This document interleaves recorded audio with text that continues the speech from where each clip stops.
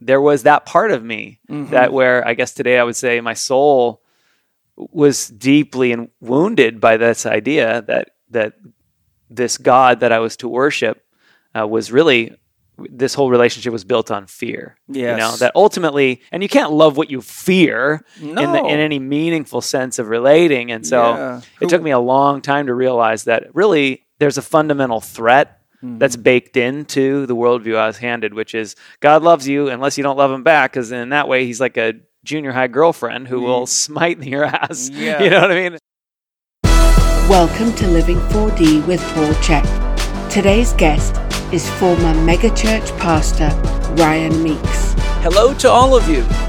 A few months ago, while spending time with my friend Matt Maruka, founder of Raw Optics, we were chatting about the issues of religion, consciousness, light, and the use of plant medicines for healing, and exploring spiritual awareness.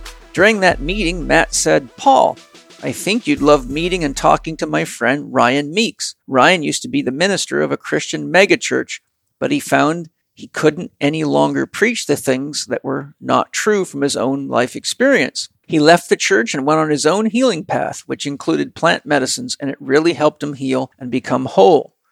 Immediately I said, "That's my kind of guy. I would love to talk to him. Please hook us up." As fate and fortune would have it, Ryan moved from Oregon, where his megachurch was located, to Encinitas, right here in San Diego. I invited Ryan to come to the Rainbow House to spend a day with me to explore each other's lives and living philosophies, get some exercise, and record a podcast. I was truly impressed with Ryan's story of being raised by a Christian minister, starting his own Christian church and growing it with his wife and family support, having a total membership approaching 20,000, with some services having over 7,000 people in attendance. His church was a multi-million-dollar business, and he was doing very, very well, except for the nagging pains and voices within his own conscience, his own soul. In this deep, honest, highly explorative, and informative podcast, Ryan and I discuss his trials and tribulations as he left behind his security blanket, his consistent and comfortable income, and put his Bible in a safe place while he journeyed deep into consciousness and took the hero's journey. Ryan is one of the most honest, loving men I've ever met, and this dialogue is a real example of what it means to individuate, to become whole unto oneself. Ryan not only shares all the inner turmoil he went through in his process, but how his members responded as he began asking bigger questions and inspiring them to look at Bible passages with a more critical eye. One of the beautiful insights that this interview offers all of us is how essential it is to have a secure relationship with our parents. Imagine how most fathers would have reacted when you decided to tell your minister father that has been your shepherd throughout your career that you must step down because you can't teach things that don't ring true for you any longer. I know damn well what would have happened if that was my father. I think you'll all be very fascinated as you listen to Ryan share his journey, what he's learned about people, himself, life, God, religion, and exploration of consciousness through the use of plant medicines. I really enjoyed spending time with Ryan, and I'm confident you will too. He's one of the most humble, beautiful, honest, loving men I've ever met, and I've had a great joy spending time with him. Enjoy Ryan Meeks as he shares what can only be called the process of heretical enlightenment. Hi, everybody. I'm absolutely pumped to tell you about one of my newest additions, my cold plunge tub made by Cold Plunge. This thing is so friggin' awesome. Not only is it absolutely gorgeous, a great addition to my patio deck, and it looks beautiful inside or out, unlike any other cold plunge tub I've seen out there, but one of the benefits of cold water exposure, if you get 5 to 7 minutes around 50 degrees or even a little cooler, you will have an enhanced sex drive, and I can promise you that from the bottom of my heart. I'm almost 60. I'll be 60 this summer. And when I get out of that cold plunge tub, I still got some lead in my pencil, baby. And I got Mike here, the co-founder of Cold Plunge and inventor of the cold plunge tub, to let you know why the cold plunge is so unique. Yeah, you talked about the beautiful acrylic tub it comes in. So it's going to last you a lifetime, super durable and strong and looks beautiful. And another thing is the water filtration. It always filters. It uses UV and ozone and a 5-micron carbon filter. So it pulls the chlorine out of your water and just keeps it crystal clear all the time. And we also have a hot tub feature. If you want to add that at a flip of a switch, your cold plunge can turn into a hot tub, which is pretty cool. We also have financing options. So it's the price of the cold plunge is $39.90, and you can get 0% financing for 6 months, or you can pay $139 a month for 3 years. To get your cold plunge tub, go to thecoldplunge.com/pages/check and use the promo code CHECK150 to get $150 off your cold plunge order. You'll love it. I dig it. Enjoy it. Hello, everybody. All of us at the CHEK Institute are excited about our new Golf Performance Specialist online training program. I developed the Golf Performance Specialist program myself because there was no program in the world that offered a holistic, integrated approach to assessing the golf athlete and getting them balanced, healthy, and performing better. Through my career as a rehabilitation and performance specialist, I've worked with a long string of golfers that were injured and suffering performance plateaus that weren't getting results until I applied the integrated holistic approach I share in the Golf Performance Specialist program, which teaches you how to customize your programs to each individual's needs. Most of them, caught in the traditional mindset of trying to adjust swing faults by modifying their stance or buying new golf clubs, only spent thousands of dollars that didn't help their game. But after applying the principles and practices I teach in this program, came to fully realize that it's the golf athlete that plays the game, not the club. Not only does having this specialized training give you the skills to work with some of the most commonly injured athletes and enthusiasts, it gives you access to millions of people that have the finances to afford your expertise. Regardless if you're a physician treating sports injuries, a physical therapist, chiropractor, osteopath, massage therapist, conditioning specialist, or a player that wants to optimize performance, this course teaches you key assessments and how to address common muscle imbalance syndromes, identify and activate inhibited muscles, optimize core function, and clearly shows you how to progress the player through the essential stages of flexibility, stability, strength, and power development. To order your e-learning course now, go to checkinstitute.com/GPS online. That's checkinstitute.com/GPS online. I know you're going to enjoy this course. It's very powerful, very holistic, and it works extremely well. Hi, everybody. I'm sure you've all heard of the benefits of bone broth, but I bet you don't know about bone broth protein powder. I found an awesome bone broth protein powder with Paleo Valley, and I asked Autumn Smith if she'd explain why hers is so good from Paleo Valley. Well, like you said, collagen is basically the fountain of youth, and most of us are not getting enough of it in our diet because maybe we don't have time to simmer bones on a regular basis. And so we created our powder to make getting the benefits of collagen for your joint health, for your gut health, for your mental health, really, really simple. And we sourced it from 100% grass-fed and grass-finished bones. So it is a beef bone broth protein powder that you can literally put in everything. It's tasteless. I add it to my son's smoothies. I put it into his desserts. You can even put it in soup and get all the benefits of collagen without all of the time and energy and investment. So all you have to do to check it out is go to our website at paleovalley.com. That's PALEOVALLEY.com. And you can use the code CHECK15. That's lowercase CHEK 15 at checkout. And I hope your family loves it. I know you'll love it. Keep your body healthy. Keep your kids healthy. And let's make the world a better place with Paleo Valley. Enjoy. Welcome to Living 4D, everybody. I'm super excited. I got Ryan Meeks here, and Ryan is a very, very interesting man. He has a very interesting background, and I wanted to share Ryan with you today because he's been through a lot of the trials and tribulations that a great percentage of the world are struggling with and trying to find their way through, and that has a lot to do with religious programming. And Ryan used to be the minister of what we would call a mega church with 20,000 members in the Seattle area, and he has a lot of experience, and he went through his own transformation. So, Ryan, welcome to Living 4D. It's a pleasure to have you at the Rainbow. Welcome to the Rainbow. Hey, thank you so much. It's really kind of, I already told you, I feel like it's Disneyland for me. I'm having the best day. Yeah, right on. Yeah, well, we got to walk the property, and unfortunately, my handyman and gardener broke his wrist this morning right before you got here, so that was a bit of shock to all of us. So we started our day off with a little sadness, but we know Freddie will get himself fixed up. So, what I'd love to do, Ryan, I've had a chance to hear about you, and thank you to Matt Maruca for hooking us up, because when Matt Maruca saw my library and started talking to me, and he just said one day, you really got to meet my friend Ryan Meeks.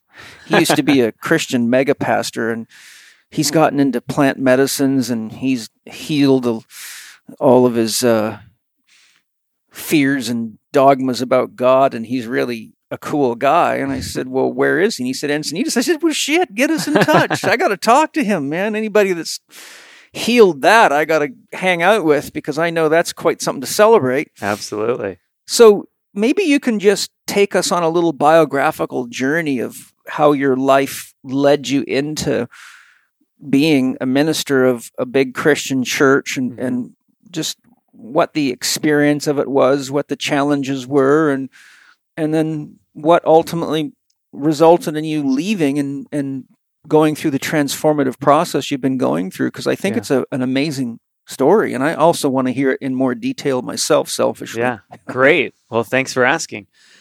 Yeah, as a kid, I grew up, my father was a mega minister himself, and so I grew up not only in the church, but I grew up as the son of a mega pastor in a large, and that was in the early 80s, as I was a little kid. I was born in 1978, and we had moved to the Seattle area when I was young, and then they started this, what became one of the early mega churches in our nation's history. And cheers, by the way. So yeah, hey, thanks, man. This is maybe my second favorite part of the whole day right here. Yeah, well, I'm glad I can share. And while you're doing that, you have an interesting life correlation with one of my heroes, Carl Jung. His father was a Christian preacher as well. I did not know that. Yeah. That's surprising that I didn't know that. Yeah. Wow. One of the things that drove him nuts about the whole thing is he said that his father didn't practice the things Monday to Saturday that he was teaching on Sunday. Oh, man. Well, that's where we differ. I had a great experience growing up, and my father was a wonderful man of integrity, and certainly embodied much of the beautiful teachings of Jesus. He was a great dad and a present father, and a man of values. So that's good. Critical. I mean, that means you have a secure attachment in attachment theory, at least to your dad, and so it's interesting for you to go through the transformation you're about to unfold, because most people's transformative process has a lot to do with the challenges with their mother and father, particularly quite often the father. Yeah, that makes a lot of sense to me. And certainly with my work with, ex-clergy these days, so many of them have some really hard relationship issues with their own fathers, for sure. Yeah. Yeah. So for me, it was positive, and I actually think a lot of the difficulty that sort of lays before us as a species right now, moving away from fundamentalist ways of thinking, has to do with the fact that religion confers so many beautiful benefits on people, that when you have such a rich array of benefits that are conferred on you from, obviously just community, religion, for all of its faults, can really do community quite well. And so I benefited from that and have felt a lot of support, and, religion, especially even fundamentalist religion, it gives you the answers to the questions. Who are we? What is the world? What shall we then do with our lives? How do we live well with one another? And so no matter how broken or narrow-minded those answers may be, especially for a child, I felt like I had a grounding sense in the world. And so for me, at first, it was quite positive. You're fortunate, though, because my experience as a child in a Christian religion was that it just scared the hell out of me. Yeah. And it made me very afraid of God. In fact, in our institute in Sycamore, we leased 6,000 square feet of our 30,000 square foot facility to a Christian church. And one day, one of my students walks up to me after having a very deep classroom session on, fundamentalist beliefs and dogmas and things like that. And he says, Paul, it's kind of a paradox that you're teaching us this, because have you ever looked through the upstairs window of the church next door? And I say, no, quite frankly, I haven't, because it was around the other side of the building. And so I had no reason to go around there, because our side was the other side. And in huge, vibrant, flame-like letters, in all caps, it said, "Fear God." And I used to invite that pastor. I used to run debates. I bring in philosophers and preachers, and we would put topics on the table, and then we would debate them. And I ran it as a proper debate with a timer and everything, so people didn't go crazy. And I used to invite him, because I used to love unraveling his Bible dogmas. That doesn't surprise me. But so when I saw this, paradoxically or quite serendipitously, he just happened to walk out the front door. He saw me, waved to me, and walked over and say, "Hey, what are you guys up to?" And I said, "Well, I was just so impressed with this huge sign, Fear God." Yeah. He goes, "Oh, yes, that's very important." And I said, "What's that room for?" Guess what that room was for? I don't know. That's the daycare center. Oh my God. That's where they keep all the little kids. Yeah. Wow. And, I've actually spent years and years studying fundamentalist Christianity, and one of the things that just drove me loopy was when I used to find these, what they called Jesus camps. Are you familiar with those? Oh, yeah. I went to some of them. Oh, my God. And they just scare the hell out of the kids, And I'm like, what the hell is going on? This is not how you teach someone to have a relationship with God. This is exactly how you end up with a lot of neurotic behaviors, compensatory addictions, fear, and people that are afraid to do anything in their life. So, even just physical illness. Tons of it. Yeah, I mean, I've spent my whole career dealing with all that, right? And, a lot of people think I'm against religion. I'm not. I'm just against the abuse of religion. Right. And before you go on, I wanted to ask you, are you aware of what fundamentalism really actually is? Why fundamentalism was created? Well, I'm aware of American fundamentalism, which is evangelicalism, which is what I came from, that particular strain, was a reaction to, this, we're starting to teach evolution in school. And so there's this, we got to drill down on the fundamentals of the faith before it sort of splinters off in the face of scientific rationalism or whatever else. But please, if I can be enlightened further. Well, you're pretty close. You're hitting down the right path for sure. Someone I've studied extensively is Huston Smith. Are you familiar with Huston? Absolutely, yeah.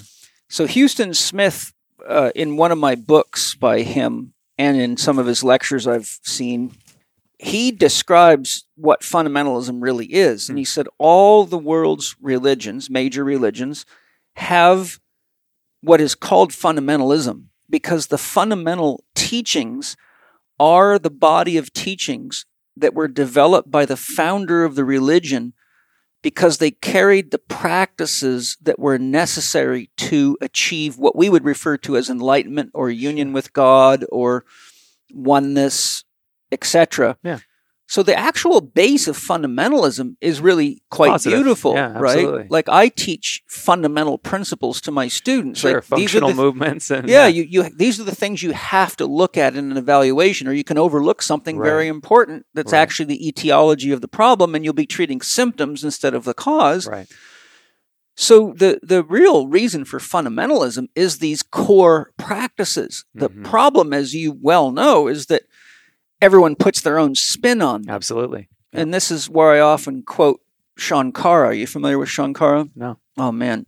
Write this down. The Crest Jewel of Discrimination by Shankara. What a title. Yeah. Shankara was a philosopher sage in India who, at 8 years of age, began walking all over India, debating any of the gurus he could find. And he died at 32, but he never, ever lost a debate. Wow. Although he came very close in his book, he outlines a debate he had with a man's wife, and it was such an intense debate.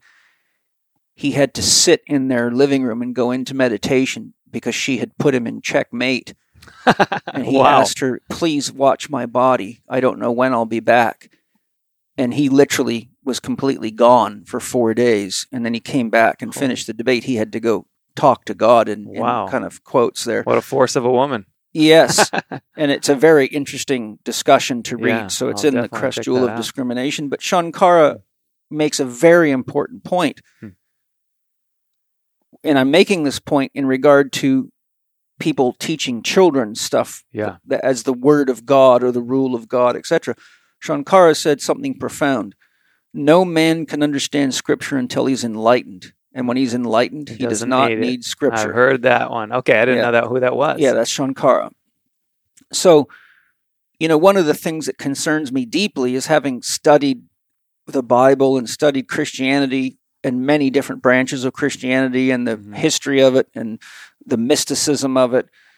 When I see all these people coming to me with all these terrible beliefs that are causing them cancer and irritable bowel syndrome and chronic fatigue syndrome and eczema and you name it.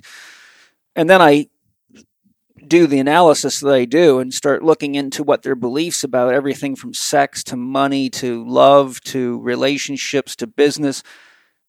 There's all these real hard, confining belief systems that often segregate them from other people, even the people they love, but worse, themselves, especially women. Especially the women, because Christianity is very hard on the women. Absolutely. So the point I'm making is that I get very concerned because we don't have, in any of the religions that I know, Buddhism does a pretty good job of it compared to most religions, Taoism probably as well, but we don't have a system of enlightened teachers qualifying people to teach, especially to the children. And there's an old Christian saying that is terribly, painfully true, and I don't know the author of it, but the saying goes like this: you give me a child, and I will give you back a preacher. And what they mean is that a child's mind's completely open, so leave them with me for a few years, and I'll have them completely brainwashed, and you can now use them as a preacher. Absolutely, yeah. So I only wanted to share that because a lot of people, I have mentioned on other podcasts, but a lot of people don't really understand what fundamentalism is. And then, of course, we have all these issues of fundamentalist Islam and terrorist attacks, and, how much of that is actually just manufactured, silliness like we're dealing with today is hard to say. But they also have these problems in Islam because I've studied it quite a lot, and, where kids are forced to memorize the Quran and punished if they can't recite it. And, that twists me into knots. Having lived through that kind of fundamentalist, hardcore Christian Science stuff, and being raised around a lot of Catholics. We lived in Idaho for 3 years, had a pig farm there. We're surrounded by Catholic families. And as you know from our discussions and listening to my podcast, my father was brutally violent. Right, yeah. But I'll tell you what, I used to actually get some medicine, paradoxically, when I would go to school and see some of my friends, how badly beaten up they'd gotten by their fathers, and having visited them. And I found that a lot of the children in Catholic families just get the living hell beat out of them for the most ridiculous things. So coming from that background, I've just seen so much pain. And yes, a lot of the things you say about the family values are true. It's just, the analogy I give people is, how much piss could I put in your beer before you wouldn't drink it? Exactly. Most people say 1 drop. I say, well, the problem with a lot of the religious fundamentalist ideas is that we'll say it's beer, but when you start pissing in it with all this ego-driven interpretation, and look, here's how bad it is. My last research showed that there were 32,000 branches of Christianity, all claiming to have the authentic truth.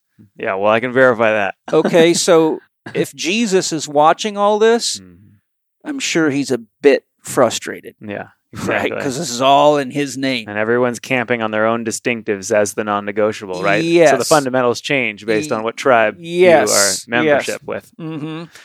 So I didn't mean to disrupt your flow of thought, but that's great. I just felt we should help people understand what the real function of fundamentalism is. Yeah, I've never heard it phrased positively like that. And that's beautiful. It's actually quite beautiful. Yeah. One of the problems, though, with the fundamentalism is like Buddha was here a long time ago. Jesus was here a long time ago. Lao Tzu was here a long time ago. Mm-hmm.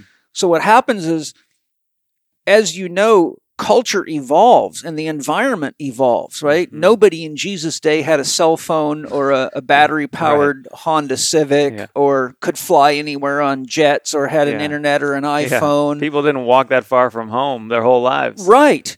So, if the environment changes and the myth does not change to help you interface the environment, then you actually now have a fundamentalism that is not functional or fundamental, right? If we build a house, we all know that it needs a foundation. Mm-hmm. But if you're building a house in outer space, then you don't have to have a brick foundation. Absolutely.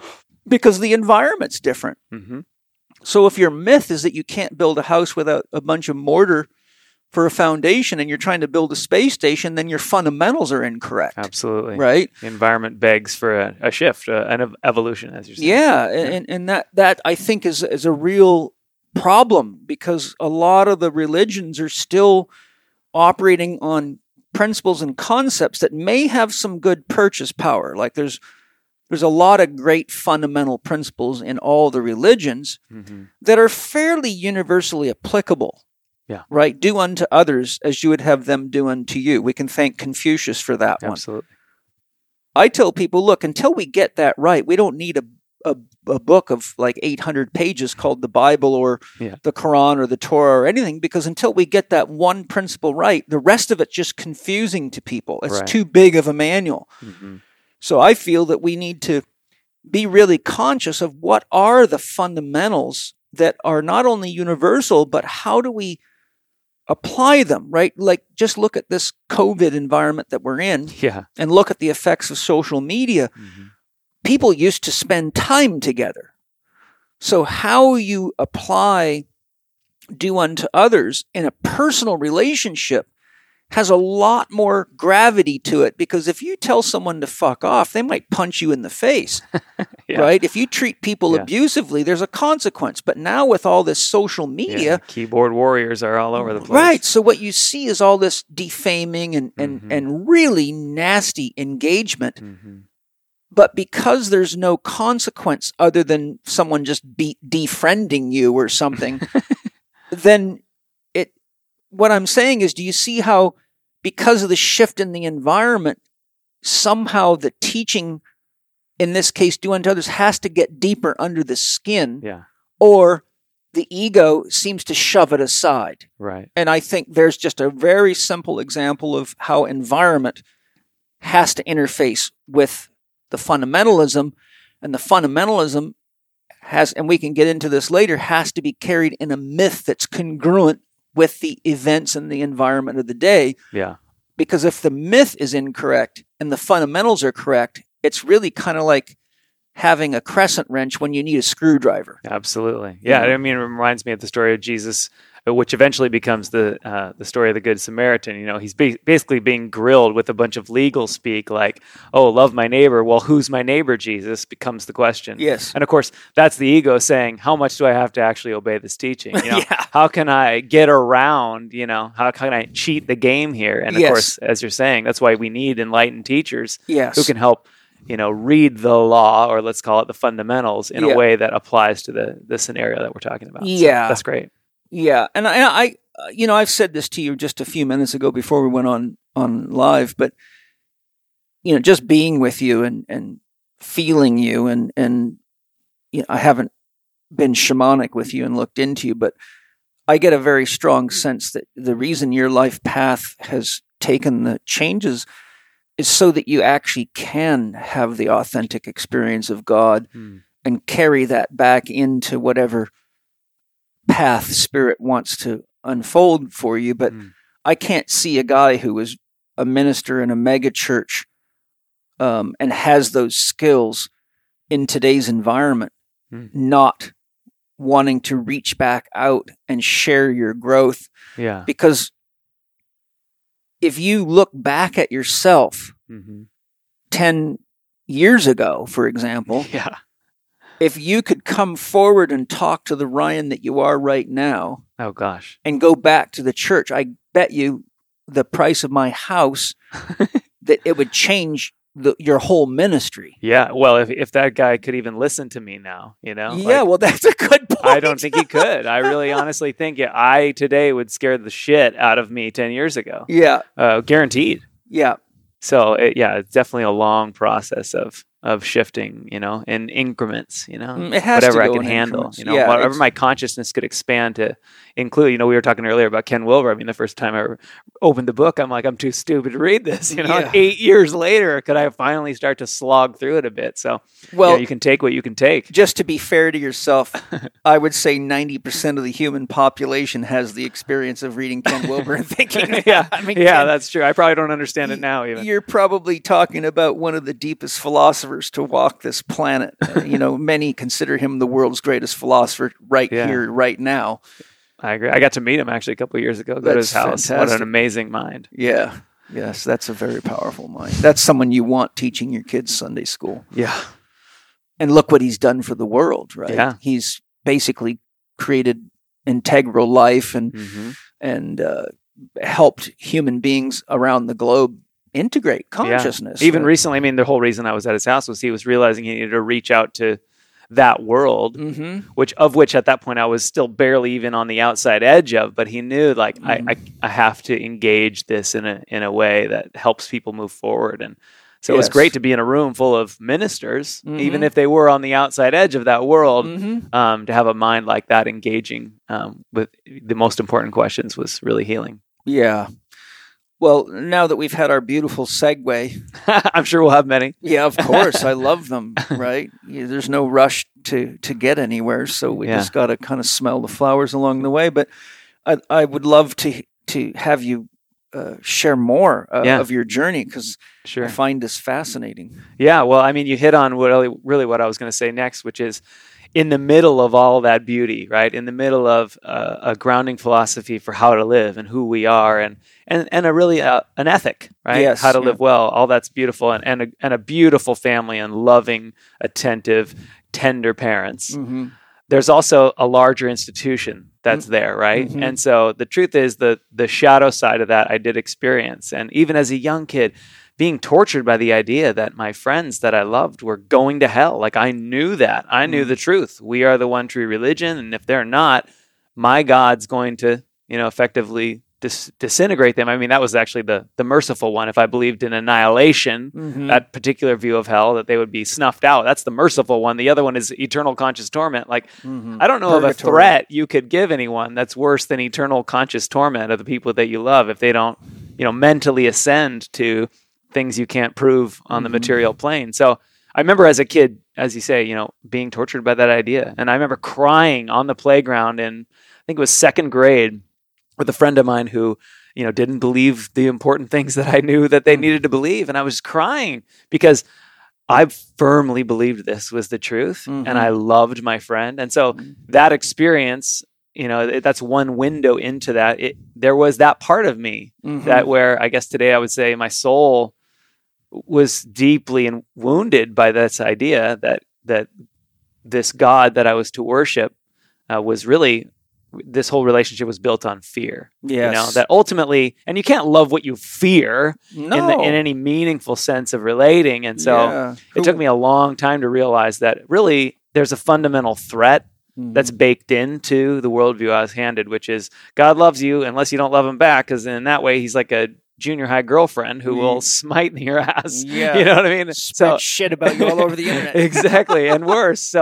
So I remember as I grew older, there were more and more questions that I was uncomfortable with, but I didn't have a strong enough individuation to go back to Jung's concepts to stand on my own. So I would kind of, put them away, okay, like, God's ways are higher than our ways, as our Bible told us. And so I would have to just say, I must be out of alignment if there's something I'm not okay with. at an emotional level and put that in the background. Of course, that would come back to me later.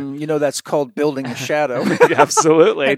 Putting it into the bag, right? What's the first half of life is shoving it in the bag. The second half of life is pulling it all out of the bag. So I think that's James Bly, right? Or whatever. Anyway. I can't remember, but I know the point. Yeah. So as I got older, I had effectively learned how to compartmentalize in that way. Yeah. Like, there were things that I was deeply troubled by, but who am I, right? To question God, because I had equated, of course, the institution and the teachings and any authority figures in the tradition with God. And so I'd effectively put that away, and there were enough positive benefits. So eventually, just speeding through, my wife and I in 2004 moved up to the Seattle area after having worked at my dad's church for a couple of years with the purpose of planting or starting from scratch a church community up there. And because of the connections that my dad had, I was a part of mentorships with other mega pastors from around the country. Like, I was really, poured into, and I was apprenticing with, sort of the leaders of that world, the evangelical church growth, mega church type of what you'd call really that spiral dynamics, that blue-orange consciousness. Yes, yeah, right? Blue, yeah. There's your fundamentalists right there. And then the orange, where you're incorporating like this almost like business systems, capitalism fused with spirituality. Well, the oranges are what I call the double agents. Okay. The oranges are usually the most highest producers in any business, but they're the most dangerous. Because the oranges, as a metaphor, let's say the orange is a tire salesman. Okay. What the orange does is they go to their people who think this guy's part of their tribe or woman. Okay. And he gets all the dirt on them and says, okay, I'll make you such and such a deal. Then he goes to the tire shop across the street, gets the dirt on them, and then uses the dirt on each of them to leverage the other to buy his stuff. Uh-oh. But the danger of an orange is that they are commonly known to leverage the owners of the businesses they work in because they're such high producers and they become so valuable. Then they leverage it against that and say, if you don't give me half your business or X number of dollars, I'm going to leave you. Okay. So the paradox of the orange is that they're the highest producers typically, but they're the most dangerous in any organization because they will leverage the secrets of the organization against the organization. So I call them the double agents. Okay, interesting. What's the golden shadow side of that?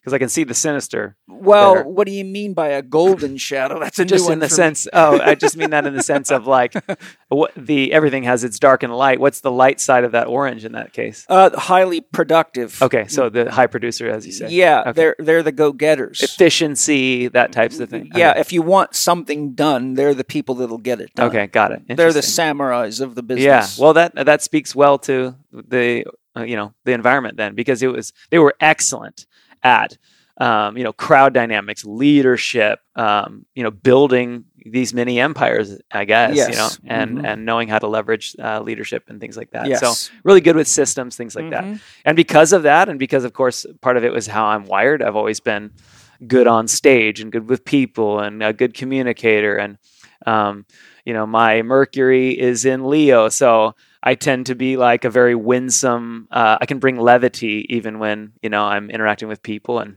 so because of those skill sets and because of the training and the pouring in of all these other leaders that I was getting, we really were quite successful. And in the first few years, we went from, no people to 20 people to 100 people, 600. In 2 years, we were over 2,000, and it just continued from there. And then, like you say, even at our biggest, where we had 8 locations across the Seattle area, there were like, within our orbit, as I say, there's 20,000 people who say they go to Eastlake, but, on a physical moment, like an Easter Sunday, there'd be like 8,000 people. So this is a significant success for a short time, span. Well, what you've just told me is that I need to hire you.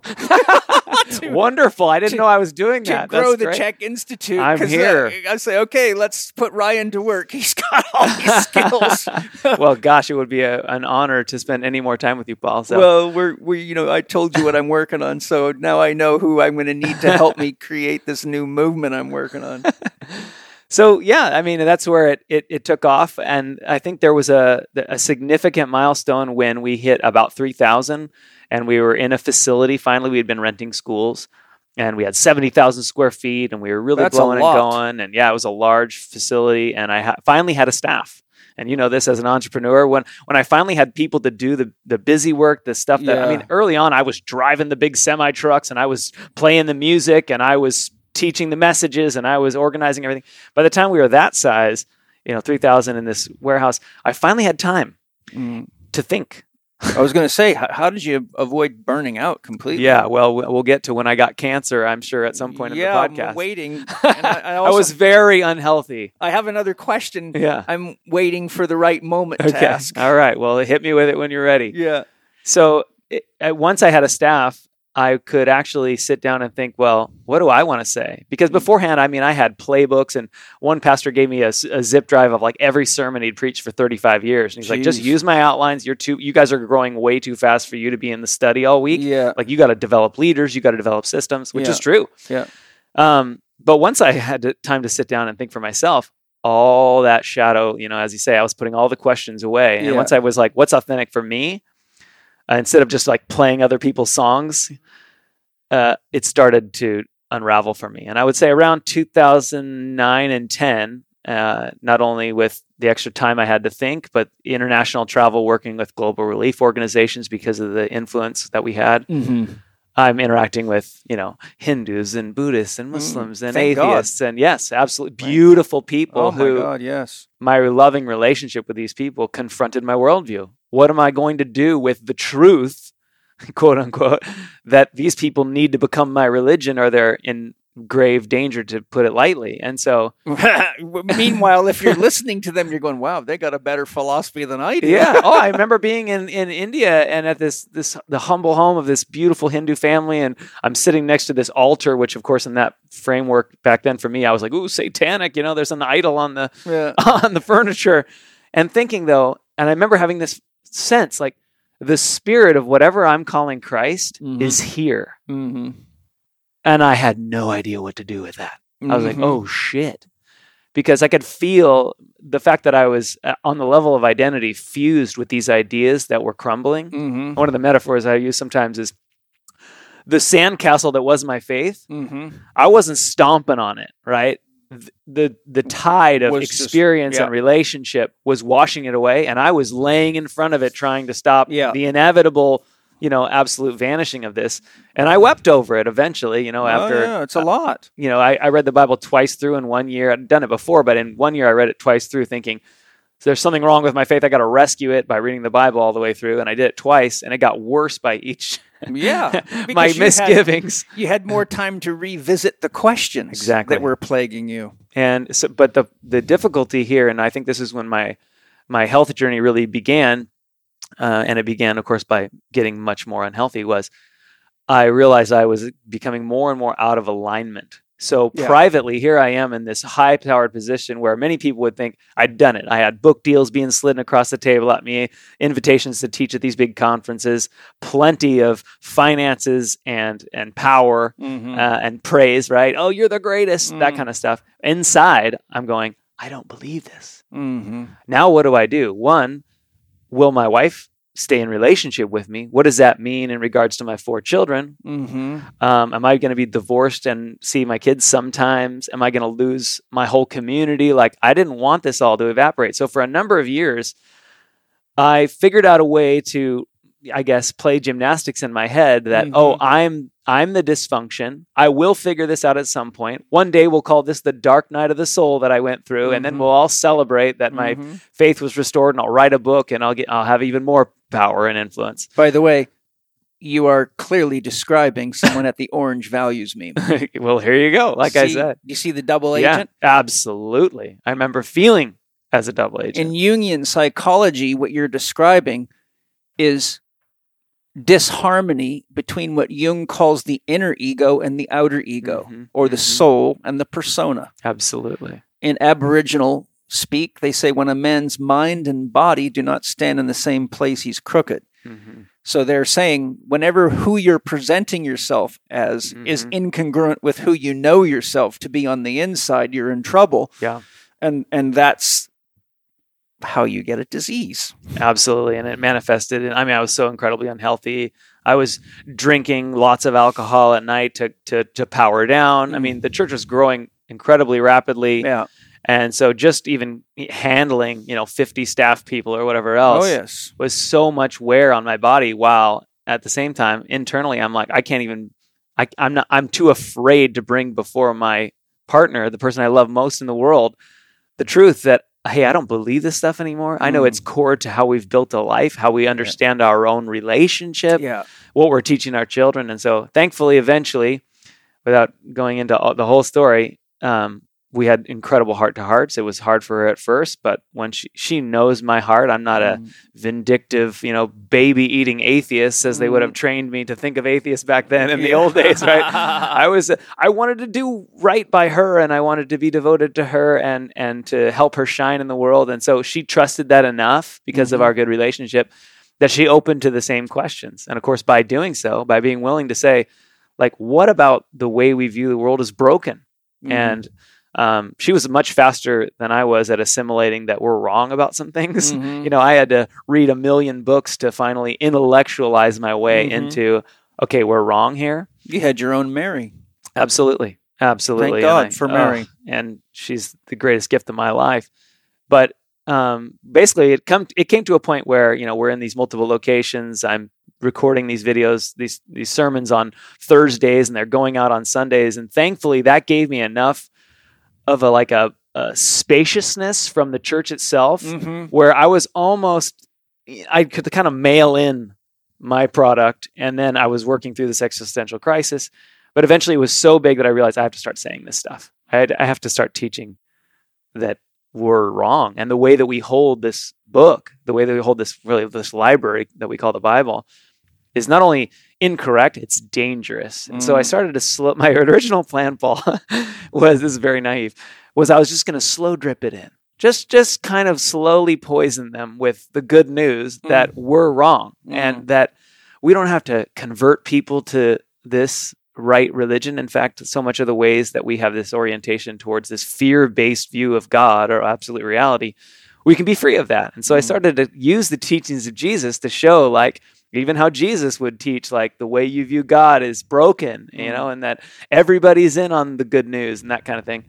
And people were starting to pay attention, like, what are you really saying? And they could kind of sense it.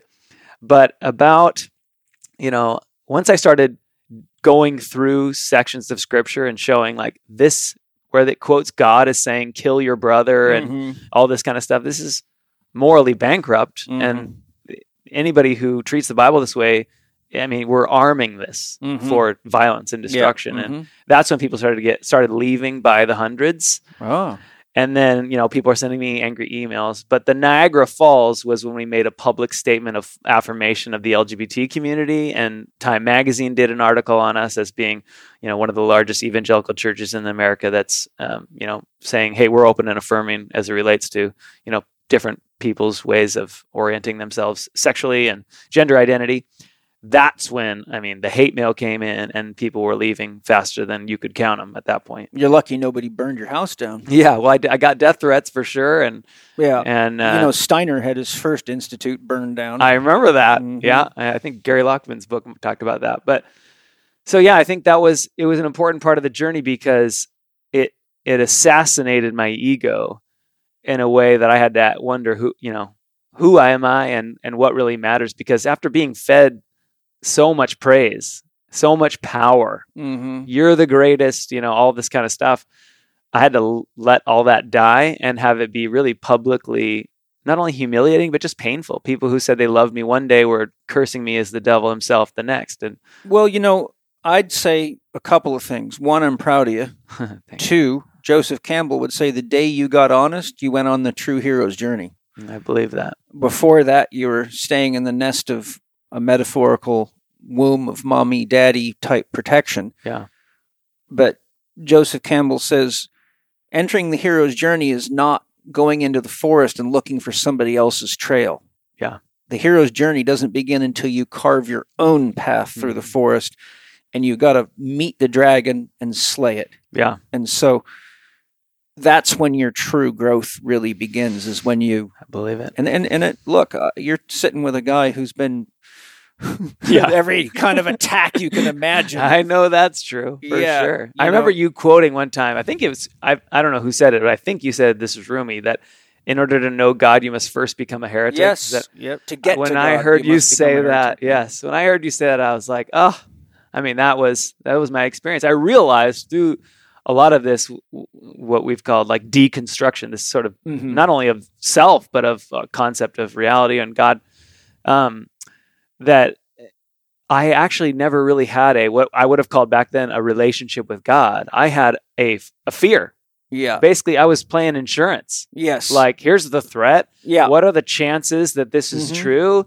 Well, because of the magnitude of the threat, it doesn't have to be that high of a percentage, right? That's how you do insurance, right? Yeah. It's like, oh, well, what's $25 a month? If my house burns down, then I'm covered. Right. And a lot of people treat fundamentalist religion like that. They don't believe necessarily, but they're playing a game of insurance. Like, well, if there's a chance I could go to hell, then I'm going to just, do the thing. I'm going to go to church and pretend to give a shit and all that kind of stuff. Well, here's one of the only reasons that concept actually works. And then I'm going to ask you the question. Okay.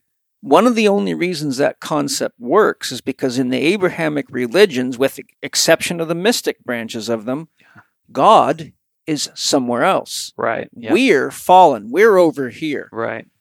To get to God, you got to go to the church, the preacher, the pastor, etc. Right.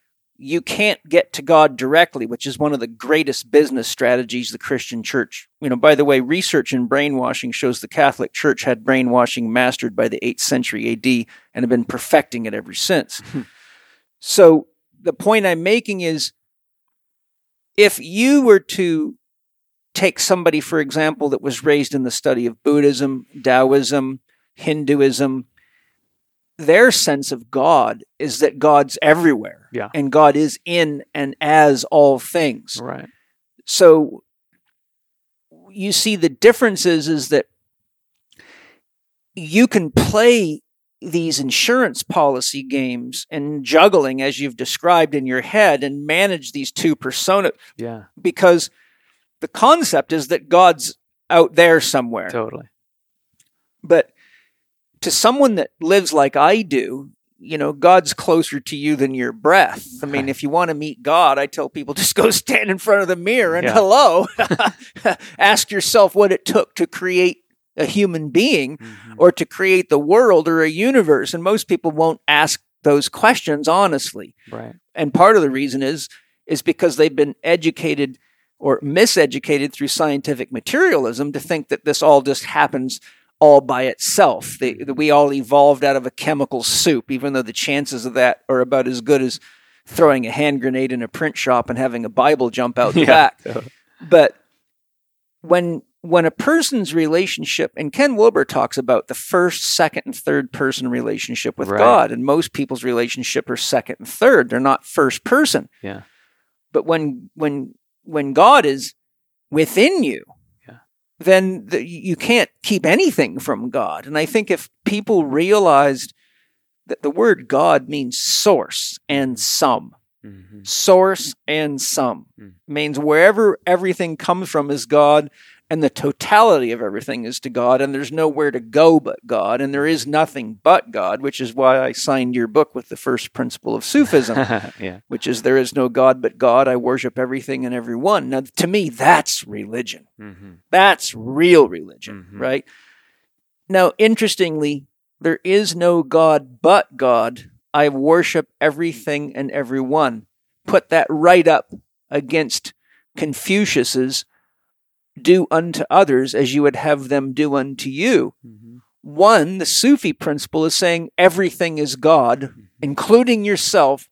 So be aware that you don't need to look for God. You're walking on it. You're talking to it. You're eating it. You're sleeping with it. And you might even be pointing a gun at it. Just be careful. Right.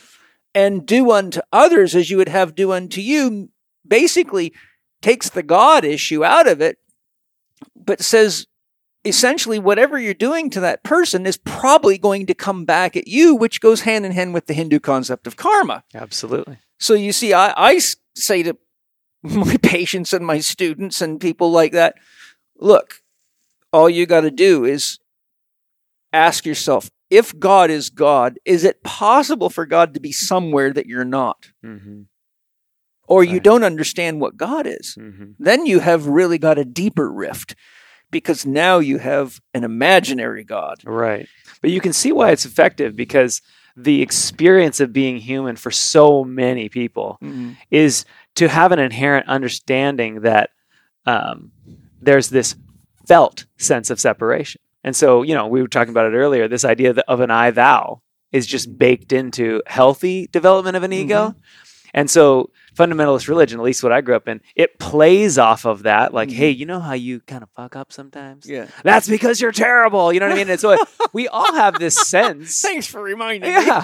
Right? So we all have a sense that, like, man, I can't make myself into the person I want to be. And that's a normal part of, most people's experience. But you walk into a church and it's just echoing that back at you, but then laying this belief system on top. That's because you're a dirty wretch. You're a dirty sinner and you're separated from God. So it's pushing on this felt experience of separation in a way. But guess what?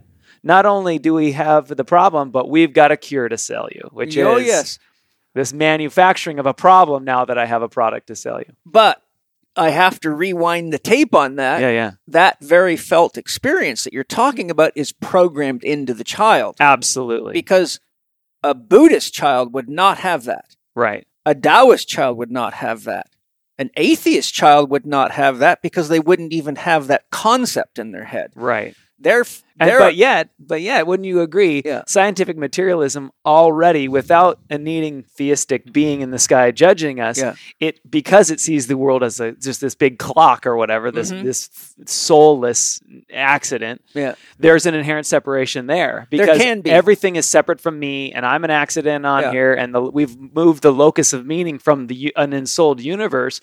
The only place we allow for any meaning in a scientific materialistic universe is within the self, and it's manufactured. Well, there can be because of what you just said, but I've met atheists who I think are in a much better position than most anyone in the Abrahamic religions, and I've like I said, I debate people like this, and I talk to them, and I don't debate them to make them wrong. I debate them to say, my philosophy is any belief worth living is worth challenging. Mm-hmm. And that's why I purposely started debate. You make a good Jew in that case. Well, I got a little of everything in me, I'm a fool. And that's the tarot sense. But I've met atheists and agnostics, because an agnostic just says, I don't know. An atheist just says there is no God. Right. My wife, Penny, is an agnostic. As much as I talk about God and study God and paint, she says, I just don't have enough evidence to make that decision. Yeah. I'm paraphrasing her. She's like, I'm happy that you have your experiences in your relationship, but I don't have enough evidence to convince me either way. And she says, quite frankly, I don't need it. Yeah. Life is rich enough for me as it is. I don't need to go beating the bookstore down or chasing some preacher to try to answer the question for me. Yeah. So I think that's a very, very healthy disposition.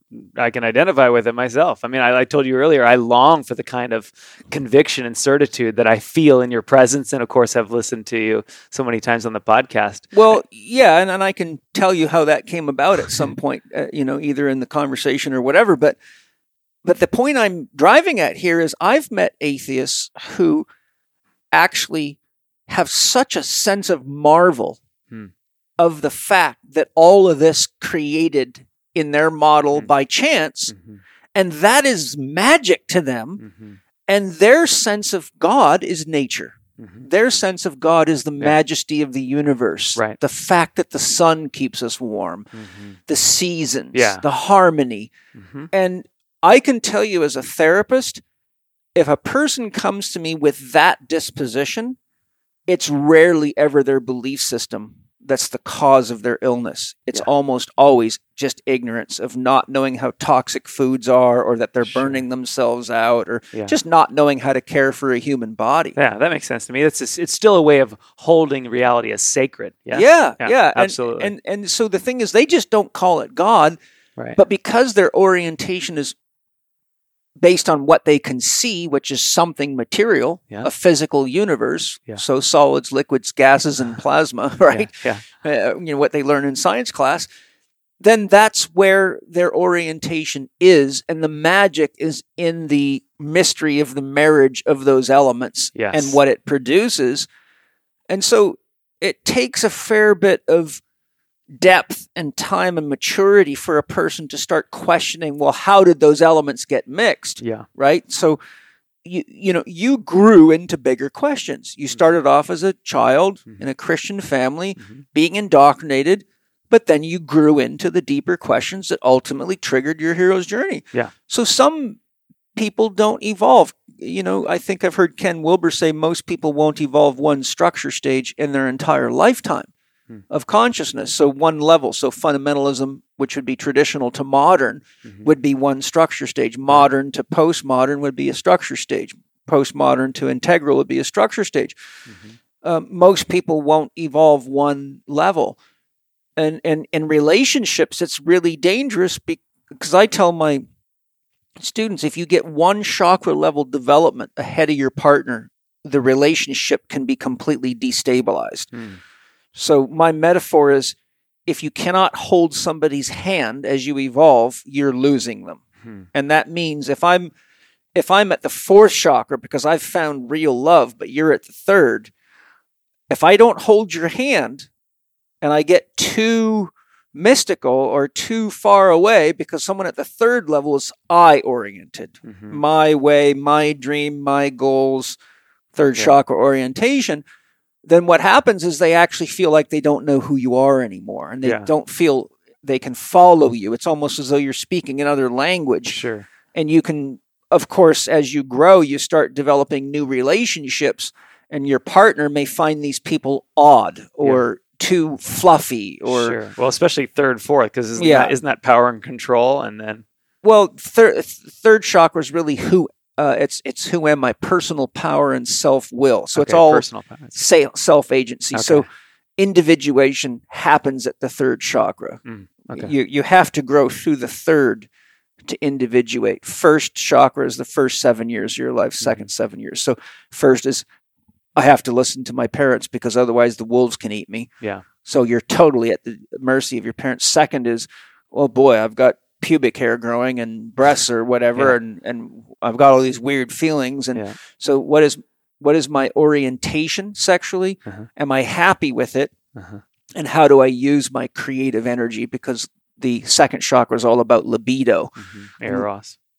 Eros and all that life energy. Eros and agape. But so yes, it's life force energy. And so the second chakra is when a child starts to really get a sense of what path interests them, where a young man says, I'm going to be a fireman when I grow up, or I'm going to be a flight attendant, or I'm going to be a pilot, or I'm going to own a beauty parlor, or I'm going to sell beautiful clothes. So there you start to see the child's creative life force energy is starting to bubble up, and to see how can it interface in the world and do something that feels magical to it. The third is, okay, how do I make that journey? How do I separate myself from my family, become an individual, pay my own bills, take responsibility for my actions, and suffer the consequences of my own choices without mommy and daddy being being the rescuers all the time. And the fourth chakra is coming to the realization that love is the ultimate. Love is the ultimate glue that holds everything together, from your relationship with yourself to other people to the world, and up we go from there. I think it's interesting that you chose the third and fourth for that example, because I don't know if you agree with this, but it's just occurring to me that that's probably a lot of people get stuck in relational difficulty, particularly between 3 and 4. Absolutely. Yes. Wow. Because that's the third chakra. The first 3 chakras are chakras of I.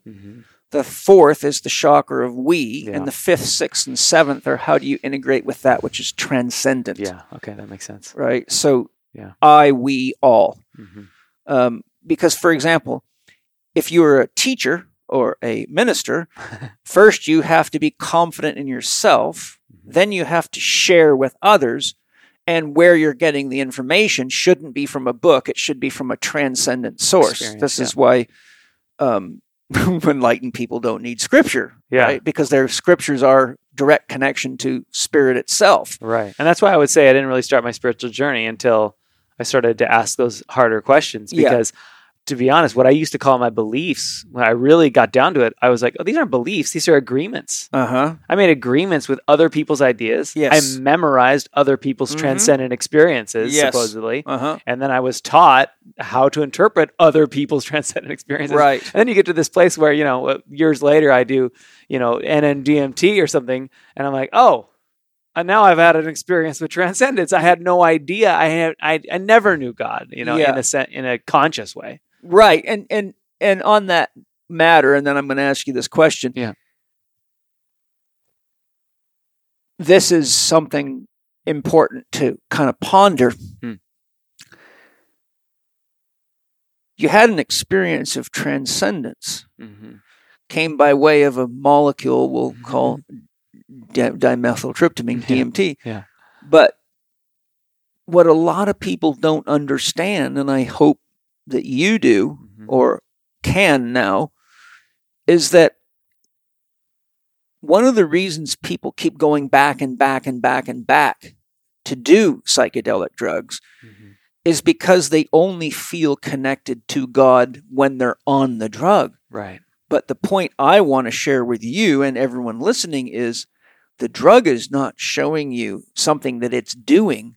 It's lifting the veil of what's happening all the time. Absolutely. Meaning that what you're experiencing is actually more of the truth of who you really are. You get the point? I do. Transcendence sounds like you're getting somewhere else, right? It's a little self-congratulatory, right? Well, that's okay. I don't mind that. But what I'm saying is, like, if someone says, well, I have to transcend this place, it usually means you got to leave it. Yep. You got to get out of here, right? I got to transcend the second grade to get to the third grade. Okay. But what I'm saying is third grade is already in you as a potential. Fourth grade, all the way to the top. Gotcha. So we're just waking up to the truth of ourselves. Yeah. It's not as though it's somewhere you've got to get to, right? As Buddha says, we're all Buddhas. We just often aren't awake to that yet. So the proper use of plant medicines is not because the drug is a magic ticket to a transcendental location or experience that you can't get to without it. Right. That leads to the idea that you got to keep doing drugs in order to experience God. Right. But what I do my very best to do is to say, whatever you experience in the ceremony, it's important to remember, particularly the more stunning, beautiful, amazing, and awe-striking it is, or numinous it is, to remember that you're actually encountering the rest of yourself, that your ego has been a filtration system like blinds on the window that block the sunlight. Yes. So the medicine just pulls the lampshade up, but the sun's always been there. Yeah. Right? It's just been waiting for you to come out of the house. Yeah. You're just clearing the distortion in a sense. Yeah. Yeah. Okay. So one of the most important things for people to realize is that a transcendental experience is really a transcendental it's transcending your own programmed limitations. The message is to realize whatever you experienced is with you all the time, and it's the higher truth of reality that oftentimes, as Terence McKenna says, you can sweep the monastery floor for 7 years, or you can do one hit of DMT. Totally. And for those of you who don't get that, it means you can go to church and meditate and pray and clean the floor and be a good little nun or monk. Yeah. And maybe if you're lucky in 7 years, you'll have a transcendental experience through prayer or through chanting or, a function, which they can all do. But for most people, the baggage is too heavy to blow out with a chant, right? Not everybody, but for most. Or you can do a hit of D&T and figure out who you are in the count of 1, 2, 3, God, right? So the real take home that I try to get people to say, remember, what you just experienced is something that you want to live. Absolutely. The medicine is not doing it to you. It's showing you who you really are by lifting the lampshades and cleaning the windows so you can look out and go, my God, the world is so beautiful. Yes. Right? And look what happens to people locked in their houses in COVID, scared to death, scared to touch anybody, right? Yep. Yep. It's the opposite of a transcendental experience, right? So I won't go too far into that just because that's I don't beautiful. I'm glad you said that. That's a really important distinction. It is. We don't need to take this to get there, but rather, in at least in my case, it gave me more hope for the spiritual journey in the sense that, oh, this is a capacity. Like, this is what's in me. Therefore, keep going. Because the idea is to cultivate this as a way of being in the world, not to be like, hey, when I want a vacation from this dimension, let me go take the God, train and go visit God somewhere else. It's good. That's what integration is for. Yeah. And that's where people run into trouble. If they do plant medicines and they don't have someone skilled teaching them how to integrate, then it's kind of like having wild sex with somebody else's wife and having simultaneous orgasms and falling in love with her, but not realizing she's having fun with you. She doesn't want to leave and run away with you. So now you've got yourself in a real problem, because if she's the only girl that can take you there, you have to keep sneaking into her house at night and risk getting shot when her husband finds you. Right? But what I'm trying to teach people is the function of plant medicines is to teach you how to get there. Because once your nervous system's had the experience, the brain pathways are open, the new neural pathways are open. Research shows that literally within seconds of being exposed to a new idea, new neural networks are growing. So the secret is to say, okay, what was the experience that you had? Oh, I had this oneness with God. What did it look like? What did it sound like? What did it feel like?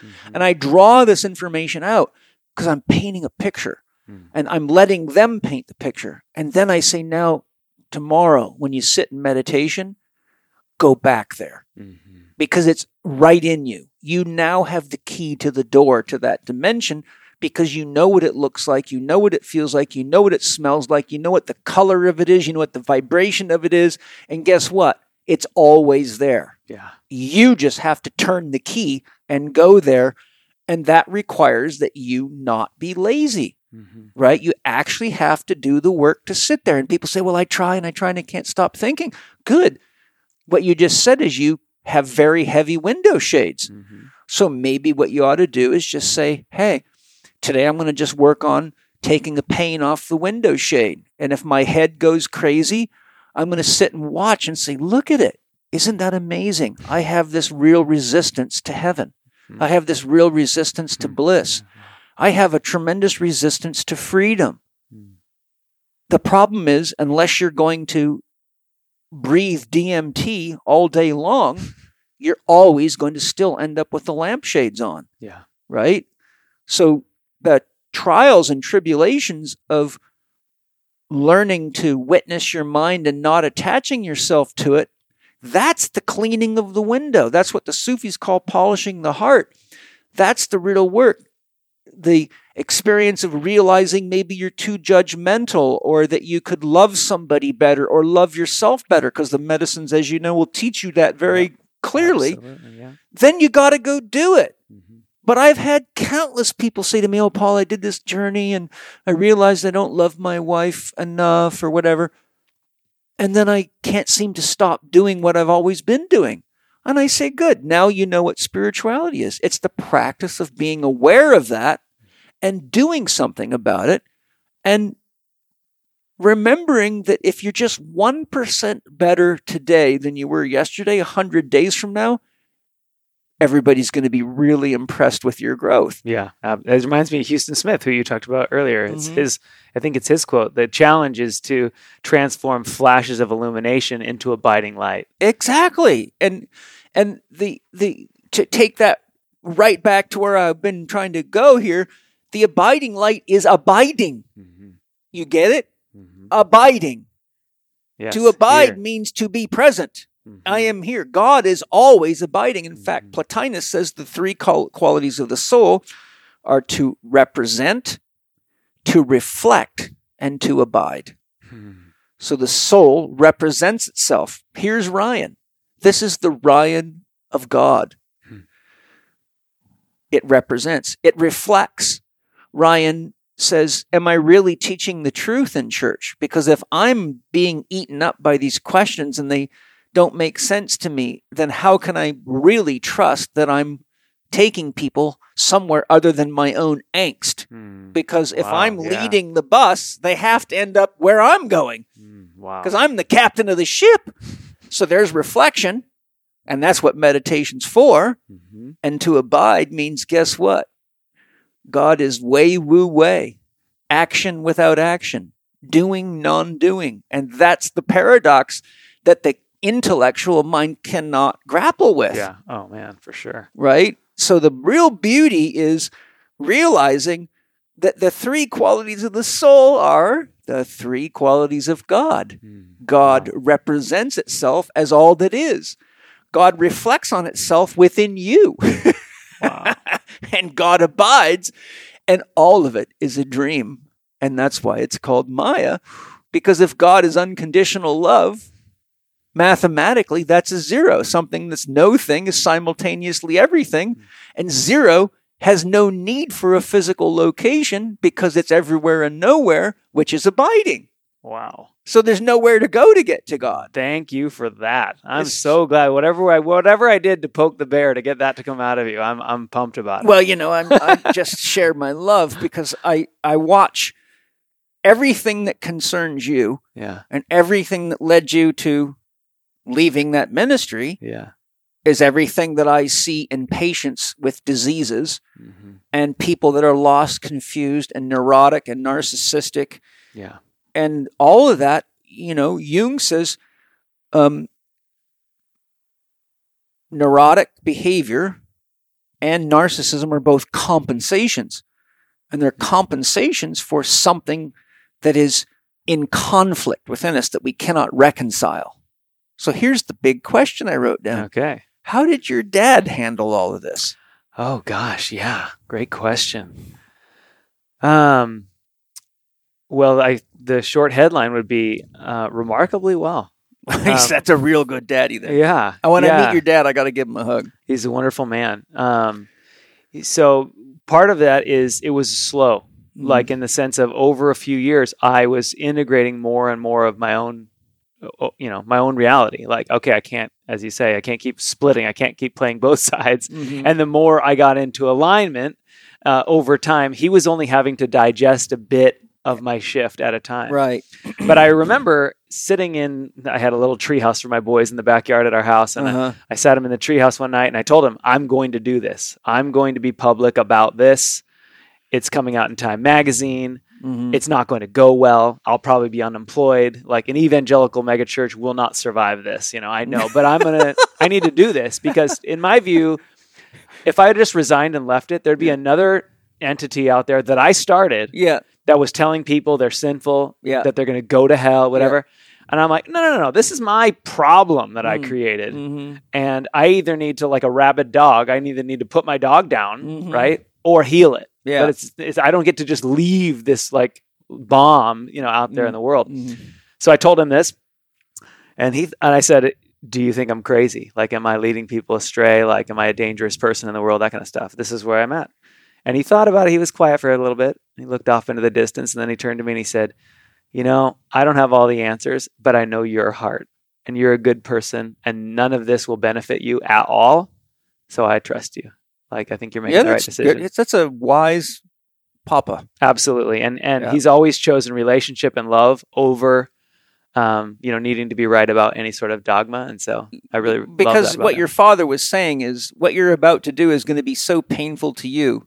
The fact that you're doing it means it has to be medicine. It can't, unless you're a psychopath that wants to cut and mutilate themselves. Yeah. And I don't even like a little bit of pain. So it was definitely, so he did well. And now it's been harder for him as things have moved on. I mean, back then I was just talking about, probably being a radical, liberal, progressive, mystical Christian. Mm-hmm. But when I got to a place where, I think we talked about this earlier, not on the podcast, but once I left fundamentalism, I got stuck in the ditch of atheistic scientific materialism and sort of a nihilistic malaise. Ditch. It was. I thought I was liberated, and then I'm like, oh shit, this is kind of worse. See, there's no God there. Despairing, like horrible. There's not even a God to be afraid of Totally. there. I didn't even have a sacred way to hold the world. You can pray to the God you're afraid of and hope for some rescue, but when you're a scientific materialist, all you got to what do? Go to your chemistry teacher? Exactly. Say, how do I figure this out? I mean, what's the worst part about being an atheist is nobody to talk to when you're having an orgasm. That's so good.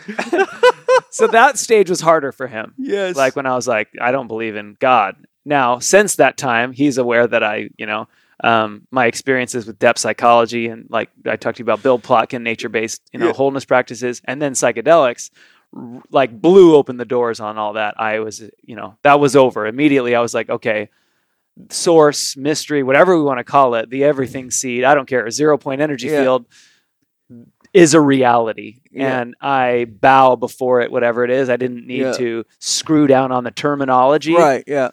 And so I think that even that's made it easier for him as I've sort of moved back into a sacred worldview. Yeah. I've got a question for you. Are you familiar with Matthew Fox? Oh, yeah. Yeah, good, because, he got excommunicated from the church for talking about Buddhism and Taoism. Totally. Matthew was a huge part of my journey. Oh, absolutely. His writings and, I love people Matthew of his Fox, man. I've read several of his books and listened to as many interviews as I can with him. Him and Thomas Berry and Brian Swim and some of these people. Yeah, Brian Swim's a great cosmologist. I love his work. Cosmologist. Yeah, so many of the people at CIIS for sure were a huge part of just, transpersonal psychology and any sort of like a sacred way of telling the universe story helped open the door little by little again. So I could trust, in some ways it was like having my heart broken. Yes. I didn't want to leave Jesus. I didn't want to divorce God.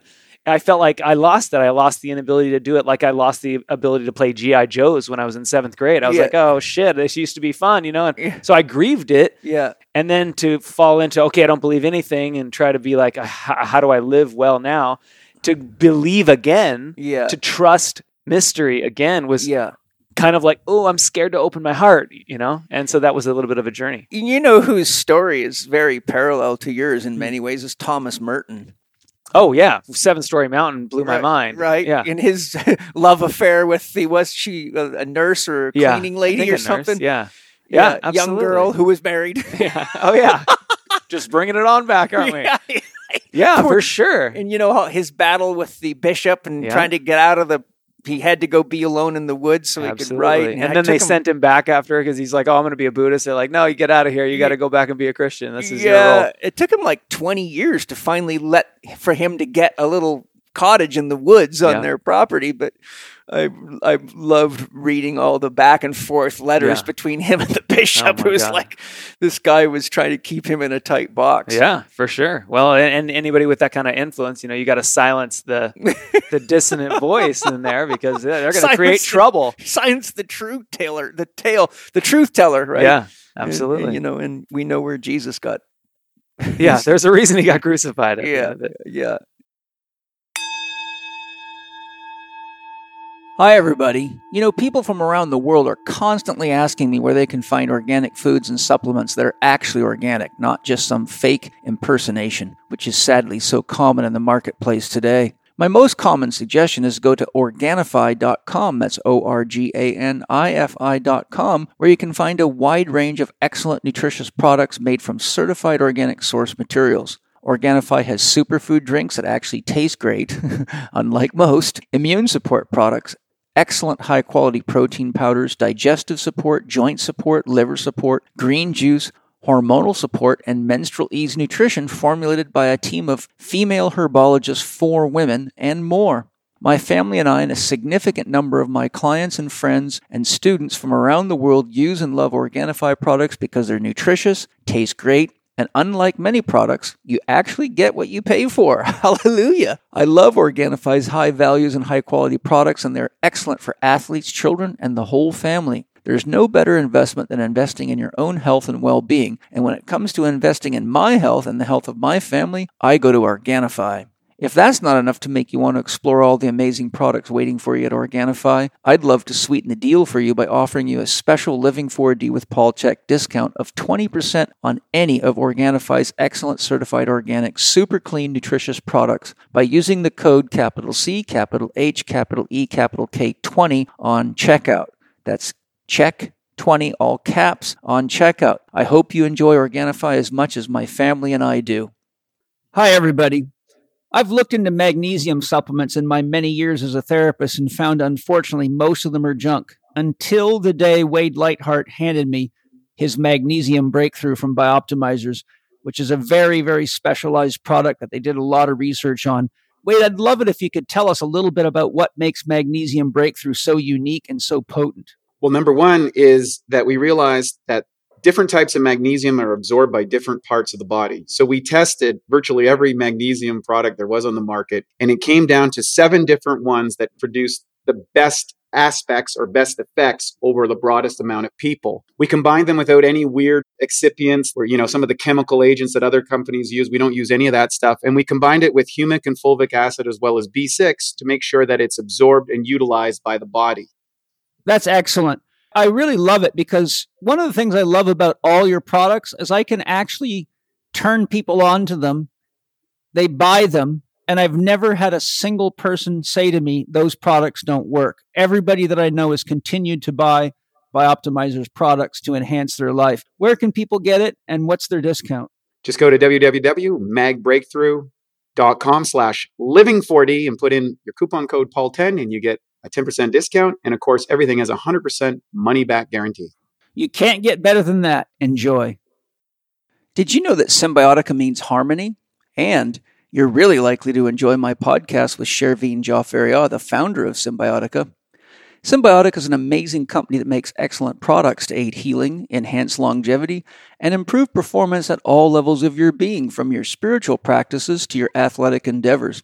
I highly recommend you go to Symbiotica.com and check out their top-notch organically sourced products that include excellent tasting supplements like their Synergy Vitamin B12, which elevates energy naturally, to their Shilajit minerals, which help you better regulate your hormonal system. Their Biocharge activated coconut charcoal is an excellent detox support and removes toxins and poisons from the body quickly and non-invasively.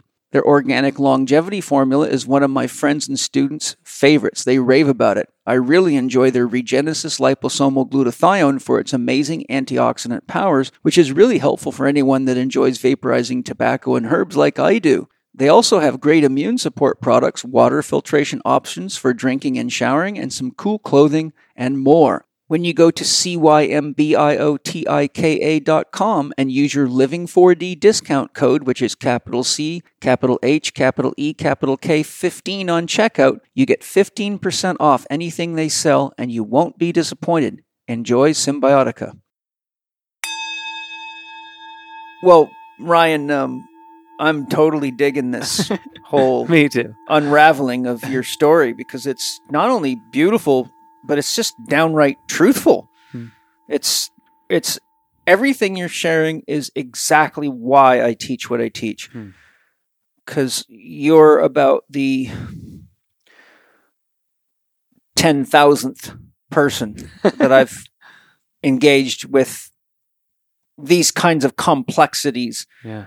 And I will also say this is not unique to Christianity. I see this heavy in the Muslim community. I see it heavy in the Jewish community. And I've also seen it in the Buddhist community. I've seen it in the Sikh community. I've seen many of these same challenges in Hinduism. It's different in Hinduism. Usually the big problem in Hinduism is that the parents, similar to these other religions, the parents have a really hard time when their children grow up and don't want to attend ritual ceremonies because they're very ritualistic there. And they don't, maybe they're Shivites and the person gets into Tantra and wants to, maybe become more aligned with Shakti or another deity. So they deify their deities, and that becomes just like Christians have their Jesus and Muslims have Muhammad, etc. You get the same problems of retarded individuation. Mm-hmm. And that's really one of the main issues is and what I mean for those of you that aren't familiar with the Jungian concept of individuation, I mean that the family wants to keep the now adult in the position of a child, which means that mom and dad regulate what your beliefs are, when you're there or not there at such and such a gathering ceremony, and often who you can marry, especially, without going into a long story, I've had some very painful cases of people whose parents downright would not let them marry the person they love and said, if you do that, you're going to disgrace our family. We're going to burn in hell because of you. Wow. If I had more time, I would go into some of these cases because they're so shocking and heartbreaking. But the point being is that when a person individuates, they become whole unto themselves. That's what individuation means, to become a whole person, to make your own decisions, to take stock of what mom and dad gave you that works for you, it's tangible in the world, and it's worth repeating, and what parts you need to love them enough to let them continue to live because that's their choice, but they just don't work for you anymore. Yeah. And so, the story of Christ going off into the desert is an individuation story. Absolutely. And so your story of leaving the church is going into the desert. Mm-hmm. That's the story of meeting the devil within yourself, right? And who did you meet in there? Every time you went in there and said, I don't know if I can buy into that. So then you see, okay, now I'm toying with the devil. He's taken me off the path, right? Totally.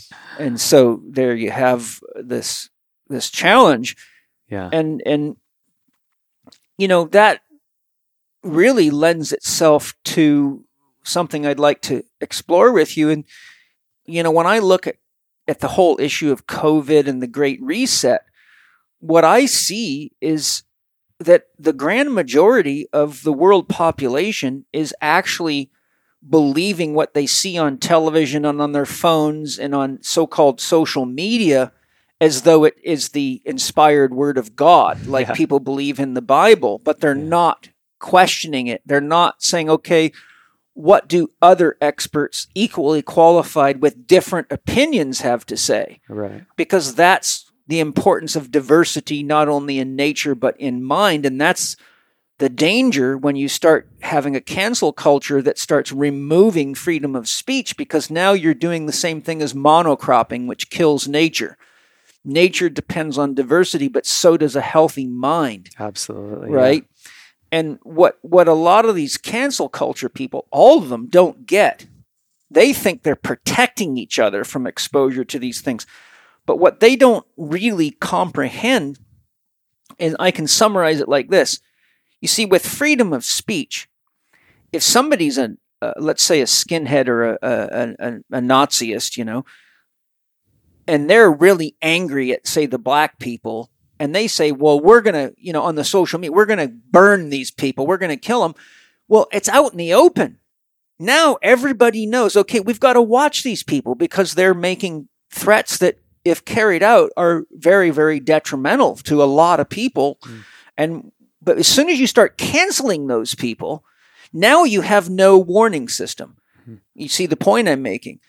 If people are wearing their dirty laundry on the air, and we say, oh, look, there's the dirty laundry, I feel sorry for that guy, or, wow, that's a strange and interesting way to look at life, or, wow, I never thought of it that way, because you can have just as much ahas as you can oh my God moments.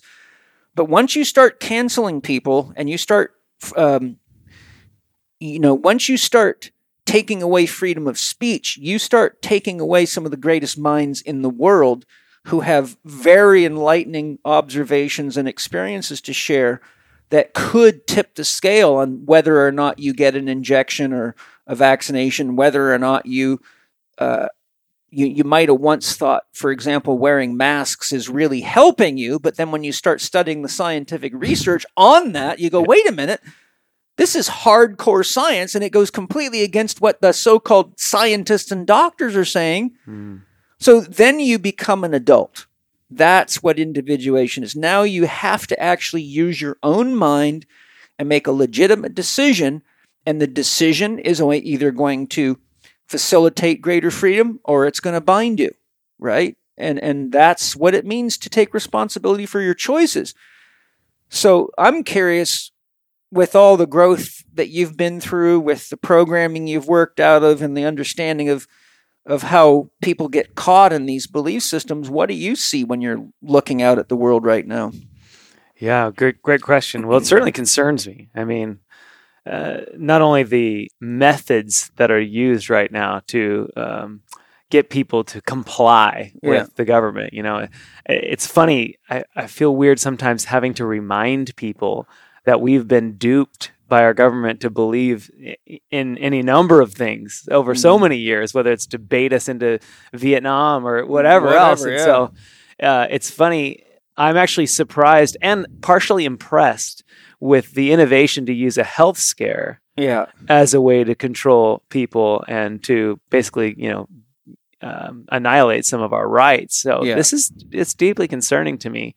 But the environment was ripe for it as we sort of retreat into these binaries where, you're either a Nazi or, Jesus Christ, you know, or vice versa, whichever side is like, it's all or this or And that kind of thinking is, of course, really scary because nobody's really all this side or all that side, but they're either they're informed or uninformed. Yeah. That's what it boils down to. And usually informed means agree with everything I think. Yes. And I should clarify that. Usually it's not even what I think. It's what my group that I've given away my power to, they think. Yes. And so we have this magisterium of priests now. They're not priests anymore. They're, I guess they are in the function of priests, but it's for an ism. Yes. And an ideology.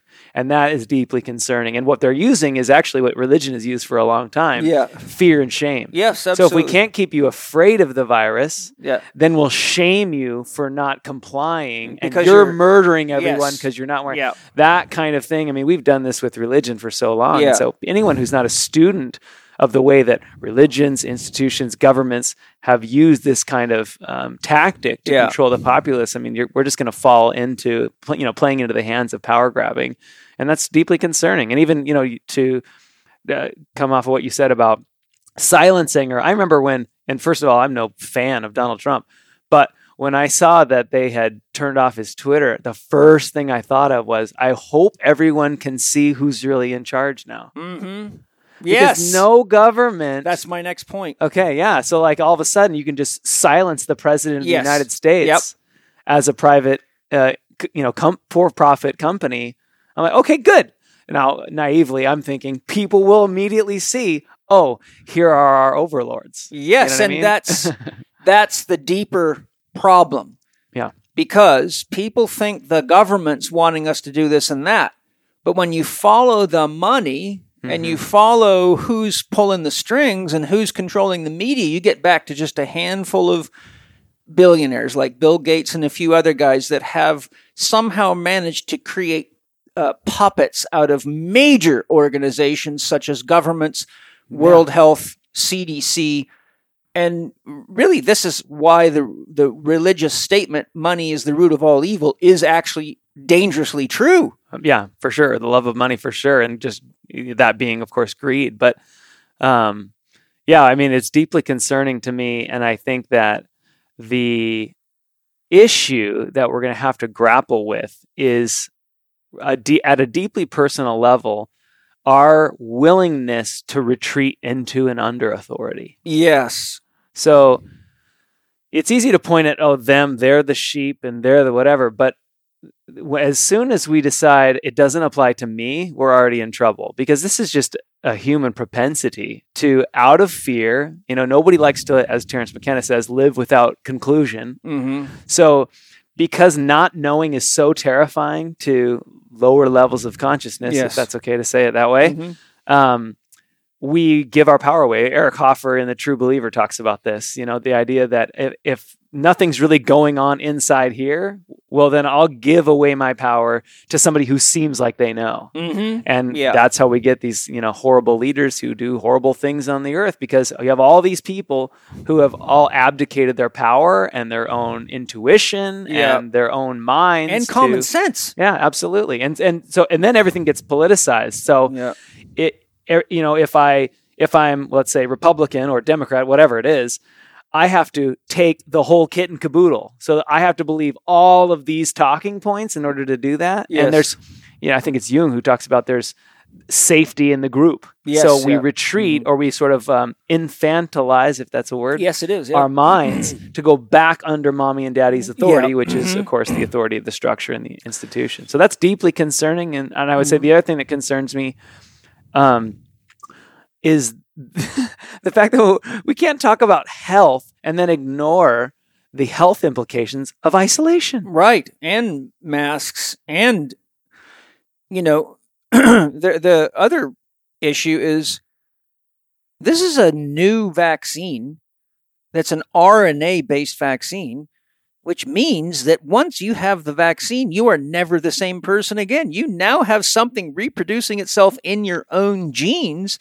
And some of the very skilled experts I've heard talking about this with great concern are saying, do you realize that you have no idea where this is going to go?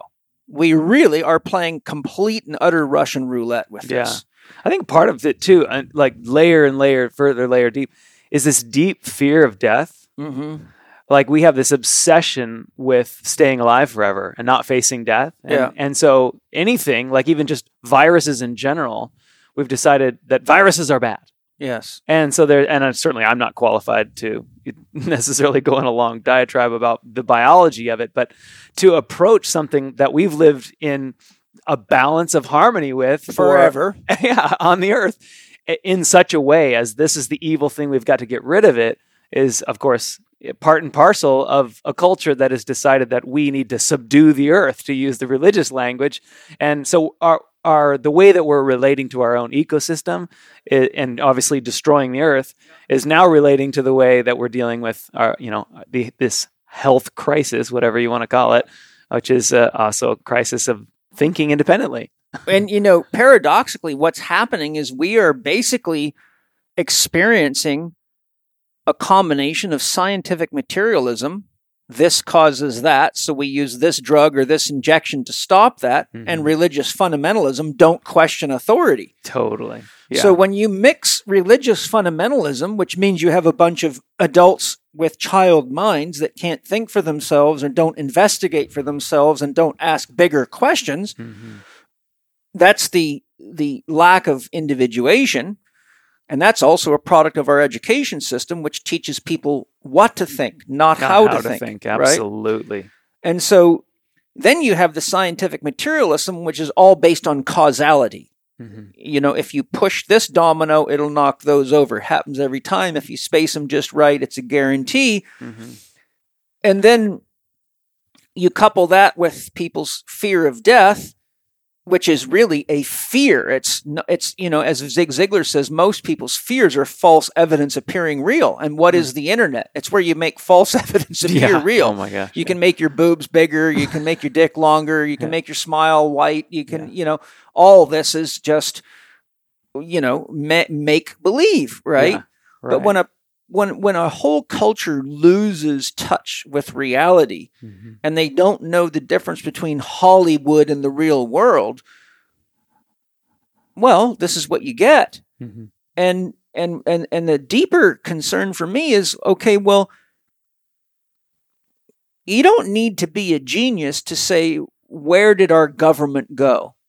You don't need I used to be in the 82nd Airborne Division as a paratrooper, who is an elite soldier trained to jump into enemy territory in the heat of battle to protect the United States of America.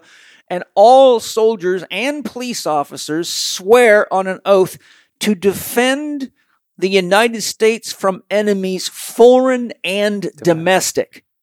Okay, so what concerns me deeply is our military is falling for this.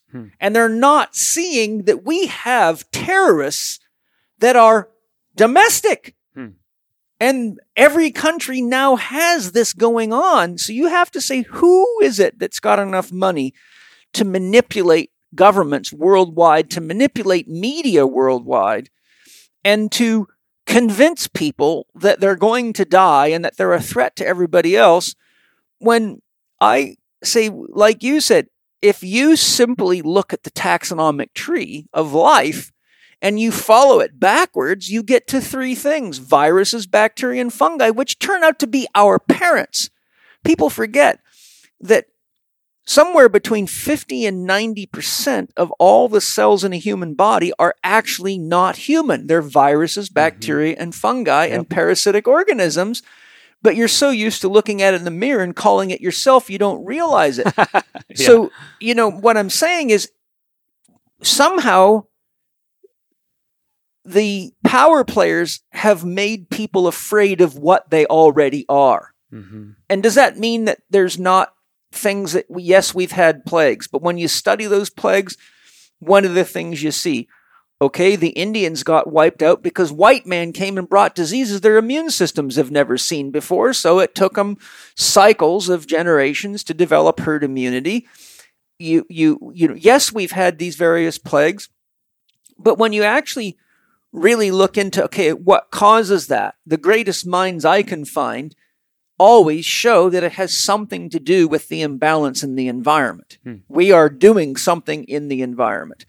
So it's either communicable because it's something that people from somewhere else have brought in, so your immune system doesn't know what to do with, or it's a byproduct of how we're damaging the environment. Yeah. And, Steiner goes into this quite a bit. Various experts do.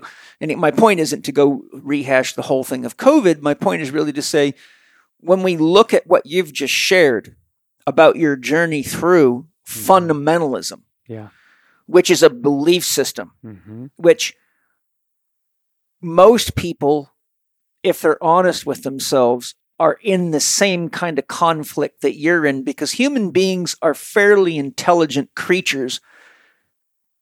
So how do you sit in a church, for example, and hear that God is love and God will also burn you in hell for a very long time because you touched your genitals or whatever, when anybody that has any degree of common sense would say, well, if God is God, then God is the source of everything, that ultimately that means God burns God in hell, which to me is very concerning because it makes for a very unintelligent God. Yeah. Well, that's the problem with fear, if you're already dealing with fear, you know this well and could probably articulate it better than I, but when people are in fear, they're not thinking well. So the kind of complexity and discernment that's required for deeper thinking, you need to be out of fear. Yeah. Because the bandwidth of, what you can do and think through, even just your emotional bandwidth, when you're in fear, narrows. Yeah. And so the problem, dealing with, let's talk about my background, people in fundamentalist religion, they may not be able to defend logically or in a debate ridiculous beliefs, but because they don't have the bandwidth, because they're like, the headline is, if I don't believe these things, I'm going to hell. So they cannot even afford to open their minds to consider a discerning, thoughtful process about what about my beliefs actually correlates to reality. They can't get there. Because it's like trying to do long division with a machine gun on your head. Yeah. You're not going to do that great of math when you're, terrified. And so when people are scared, it's easier to believe ridiculous things. Well,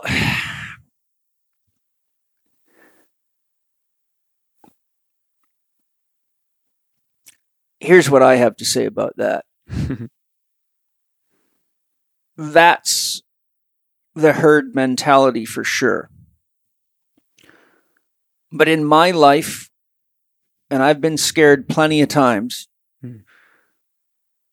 my first reaction is, who do I know that's been through this and has made it out the other side? And if I don't know someone, I start doing whatever research I've got to find. Yeah.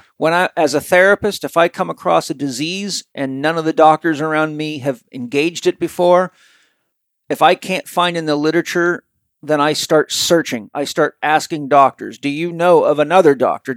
I keep going until I find a wise man or a wise woman. And then I sit at the feet of that person and say, tell me what you know about this. And if what they say to me doesn't make sense, then maybe I say, okay, who do you know that also, where'd you get this information? And I track it. Inevitably, what I find out is that their interpretation of that is uniquely their own. Mm-hmm. But when I start looking at the other sources, I find that there's actually other aspects to it. The point is that's what elders are for in a tribe. Absolutely. And we have lost that in this We've culture. lost it. Yeah. Right. And that's a big, big concern. Yeah. It's no surprise that an adolescent culture is easy to control. Yes. and this is one of the reasons that, there's so much money spent to pacify people with video games and movies and junk food. Bread and circus. Because it keeps them at a low level of consciousness. And Jung and Steiner both talked about the fact that consciousness has a real weight to it, right? Steiner said most people's diseases are the product of consciousness. And that doesn't make sense to a lot of people. But, I say the devil you know is always better than the devil you don't know. So, for example, before you were conscious of the inadequacies or discrepancies of what was being taught as the Word of God, the chaos was still inside of you. You just weren't conscious of it, right? A person doesn't have to comprehend a threat or a confusion for it to affect them. Yeah, you understand what I mean? I absolutely believe that, yeah. Right. So when you become conscious that there is another way to look at something, when you become conscious that there other religions have ways of explaining God or philosophies for relationship or the use of plant medicines, for example. For example, in some sects of Buddhism, it's absolutely frowned on, and their interpretation is that Buddha is completely against it. In other sects of Buddhism, they say not too much, not too little, and if it helps you grow spiritually, then it's effective. Right? Some philosophies say monogamy till death do you part, and others say just be honest, and when you're clear that you don't want to be with that person, let them go so they can find the person that's right for them and you can too. So there's the point is that I'll give you another example of how consciousness works. Let's say you're in a committed marriage like you are. If you've been believing for the last X number of years that your wife loves you and that you're committed to each other, but then you find out she's been having an extramarital affair for the last 5 years, you were unconscious of it for those 5 years. When you become conscious of it, you could develop a stomach ulcer. You could develop irritable bowel syndrome. You could develop headaches. You could develop angina pectora and have the symptoms of a heart attack, but it won't be because you actually have something wrong with your heart. It's because all the emotions trapped in your heart, and it's leading your physical body to manifest an expression of the emotional entanglement that you have. Right. So you see, once you become conscious of it, now your whole body responds because you're aware. Right. But then if you sat still and said, okay, if I want to really be honest, how many times in the last 5 years have I smelled something odd going on, but just didn't want to look at it for fear that it might cause a disconnection to my partner? Yeah. Usually when people look back, they go, okay, the breadcrumbs were right there, and I just did not want to follow the trail because it was easier just to pretend that would never happen, which is called blind faith, right? So Steiner and Jung both say that consciousness is actually the source of most people's disease, because when they become conscious of something, if they can't manage it or don't choose to manage it, then the awareness of it grows in them until it eats them alive. Right.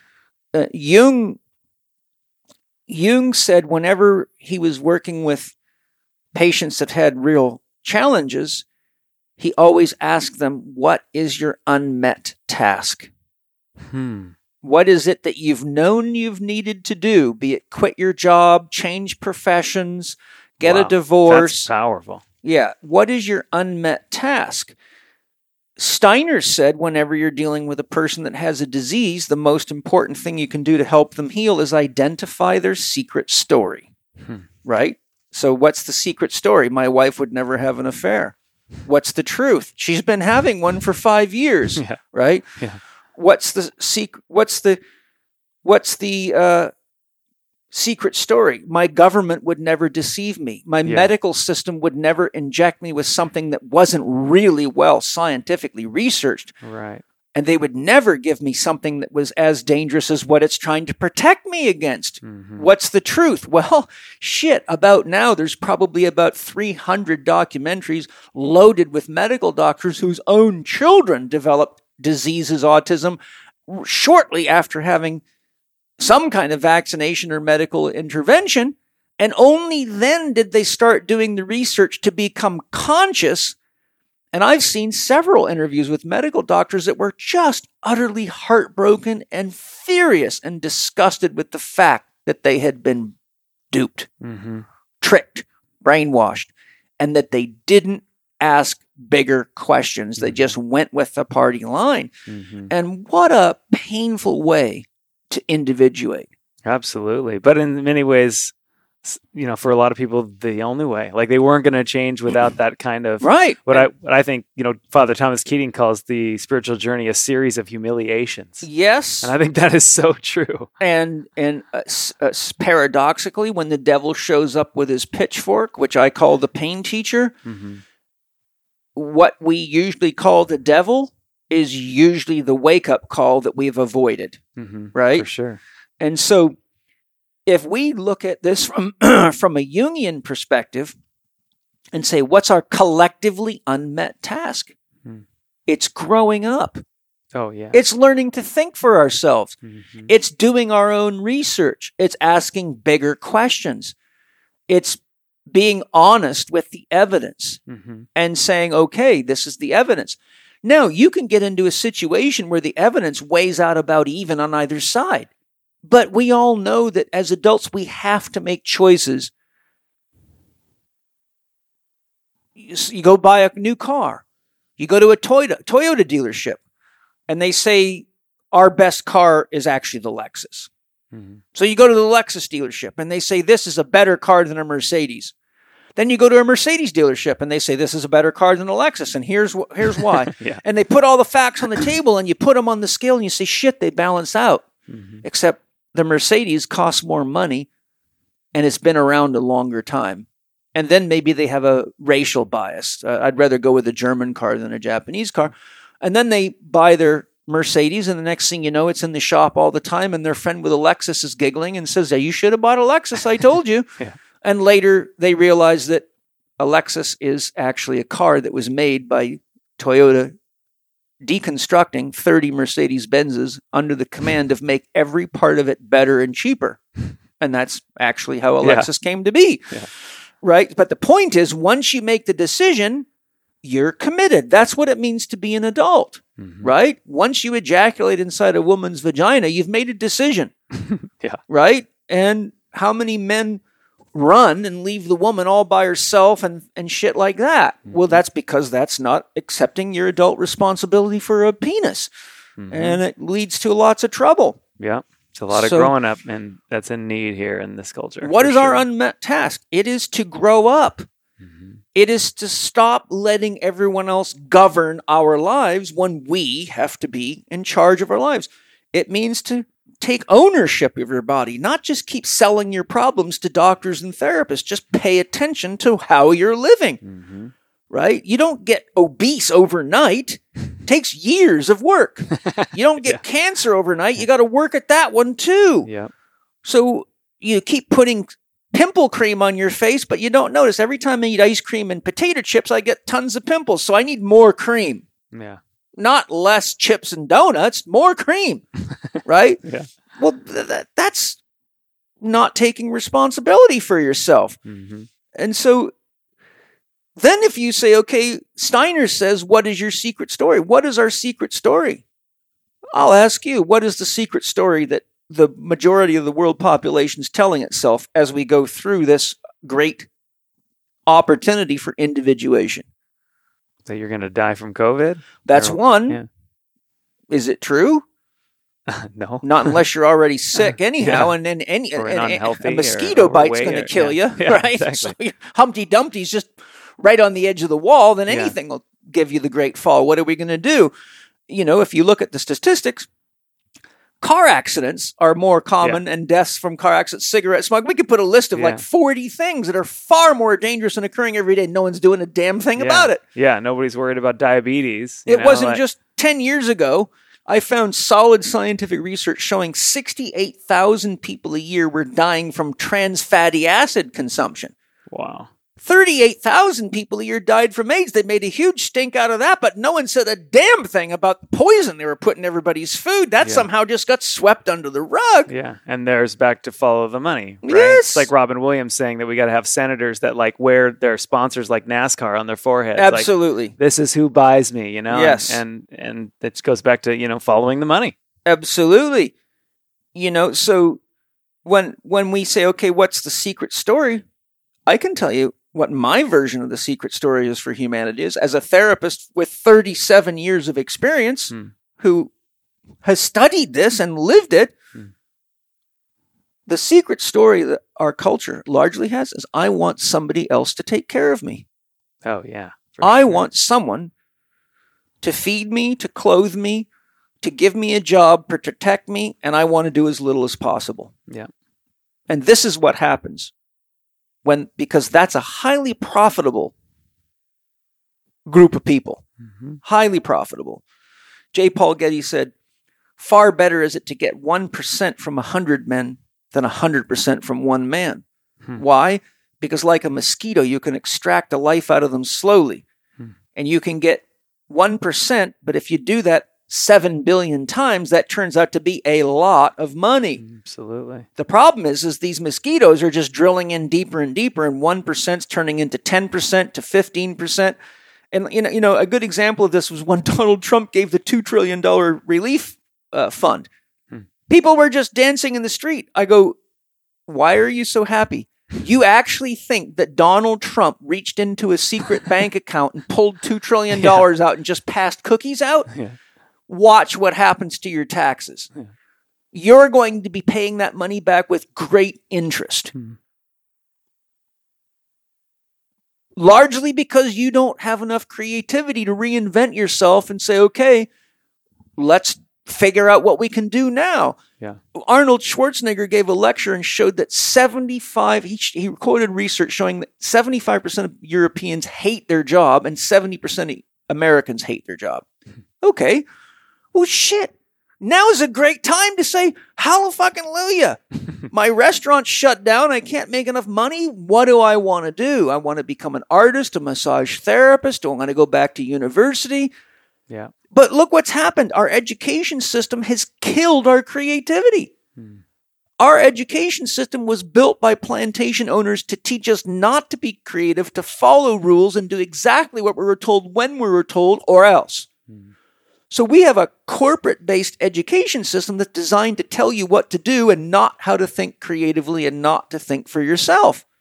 And I can tell you, my God, the number of people that I've had as students with advanced degrees that don't understand the fundamental basics of the very things they've got degrees in and look at me and say, how do you know this stuff? And I ask them, how is it that you don't? Yeah. You've got a degree in kinesiology. You got a degree in biomechanics. You got a degree in theology. You got a degree in philosophy. And you guys act like you don't have any education at all. So, and I'm not criticizing the people. I'm saying this is the problem that we have collectively. Why? Because we want somebody else to make it easy for us. Most degrees are really just certificates of attendance. Yeah, and memorization. Yeah. Most religions are memberships in a club. they're not really the true path of spiritual growth and development. Or Yeah, well, Ken Wilber talks about the 2 levels, right? The first level of religion is basically bolstering the ego. Yeah. The second level is making it toast. Absolutely destroying it. You know what I mean? So people get stuck at first tier, which is like, we're going to go and we're going to do the rituals and we're going to be the, good ship morality, all aboard the good ship morality. And we're going to make sure the kids don't, do drugs until they move out of the house or whatever. And so we're just like anything to keep, things moving along smoothly. Whereas the deeper levels of what we would probably call good religion or healthy religion are about absolutely dismantling the part of you that's willing to go along with whatever authority tells you to do. Right. So the thing that's deeply concerning to me is that everything about your story is a story about what the American and the world culture is going through. You see my point? Sure, yeah, for sure. We're going through a rite of passage, a much needed rite of passage. Agreed. So for me, I actually paradoxically celebrate this whole thing. I do too. Because if we don't have a rite of passage, we are going to die of infantilism, right? Yeah. We're destroying nature. We are not taking responsibility for the destruction that we're inflicting on the planet. Yeah. We are addicted to instant gratification. We are distracted by drugs, by television, and very few people are actually living a life that gives them a sense of meaning, value, and purpose, which is one of the reasons we have so much depression, so much suicide, so much anxiety, because people don't know why they're here or what they're doing. Their jobs aren't satisfying. Their relationships are often not satisfying. A rite of passage teaches you how to face the greatest fear you have, death, and know that you can transcend it if you're in the hands of wise elders who set up the initiation. Absolutely. But this initiation's not being set up for us to transcend it. It's being set up to keep us in Sunday school and in order and profitable. And that, my friends, is how a revolution gets started. That is how a great divide gets started. And that is how civil wars get started. And unfortunately, if we don't get back to fundamentals, what fundamentals am I talking about? Guess what? I don't care what religion you are. I don't care if you're a scientific materialist, an atheist, and valid, and and what do you call that? And you're evangelic. Oh, evangelicus. I'm brain farting. All of these things, no matter what way you live or think, all of these things depend on healthy soil, clean water, a clean water, a food supply that's not more poisonous and dangerous than nature is designed to be, clean air, respect for nature and the great chain of being from the microorganisms up, which means we got to stop pumping money into chemical manufacturers and tricksters. We actually have to take part in caring for and protecting the planet. In my opinion, we need to get all the lines off the map. All of those are arbitrary lines drawn by human beings that have led to many wars and mass destruction. Absolutely. Yep. We need to realize right now we're all one big family. We need each other. And we need each other's cuisine. We need each other's music. We need each other's creative genius. We need each other's art. We need each other's gardening skills. We need each other's scientific prowess. We need each other's viewpoints. And we need to sit around the campfire and say, what is the fastest, most efficient way to bring this planet into harmony before we run out of resources and all go through a much more intense rite of passage that leads to complete and utter starvation. Yep. We need to learn to think the way nature works. Yes. Because you cannot continue to live out of right relationship to the laws of reality. We used to use the laws of God. Well, people still do.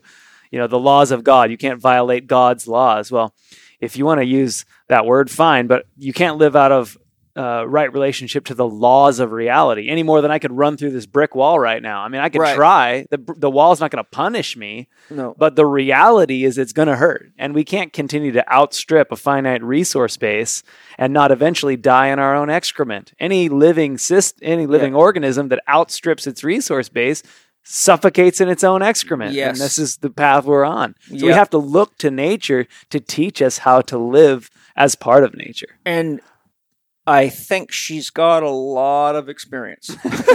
Yeah.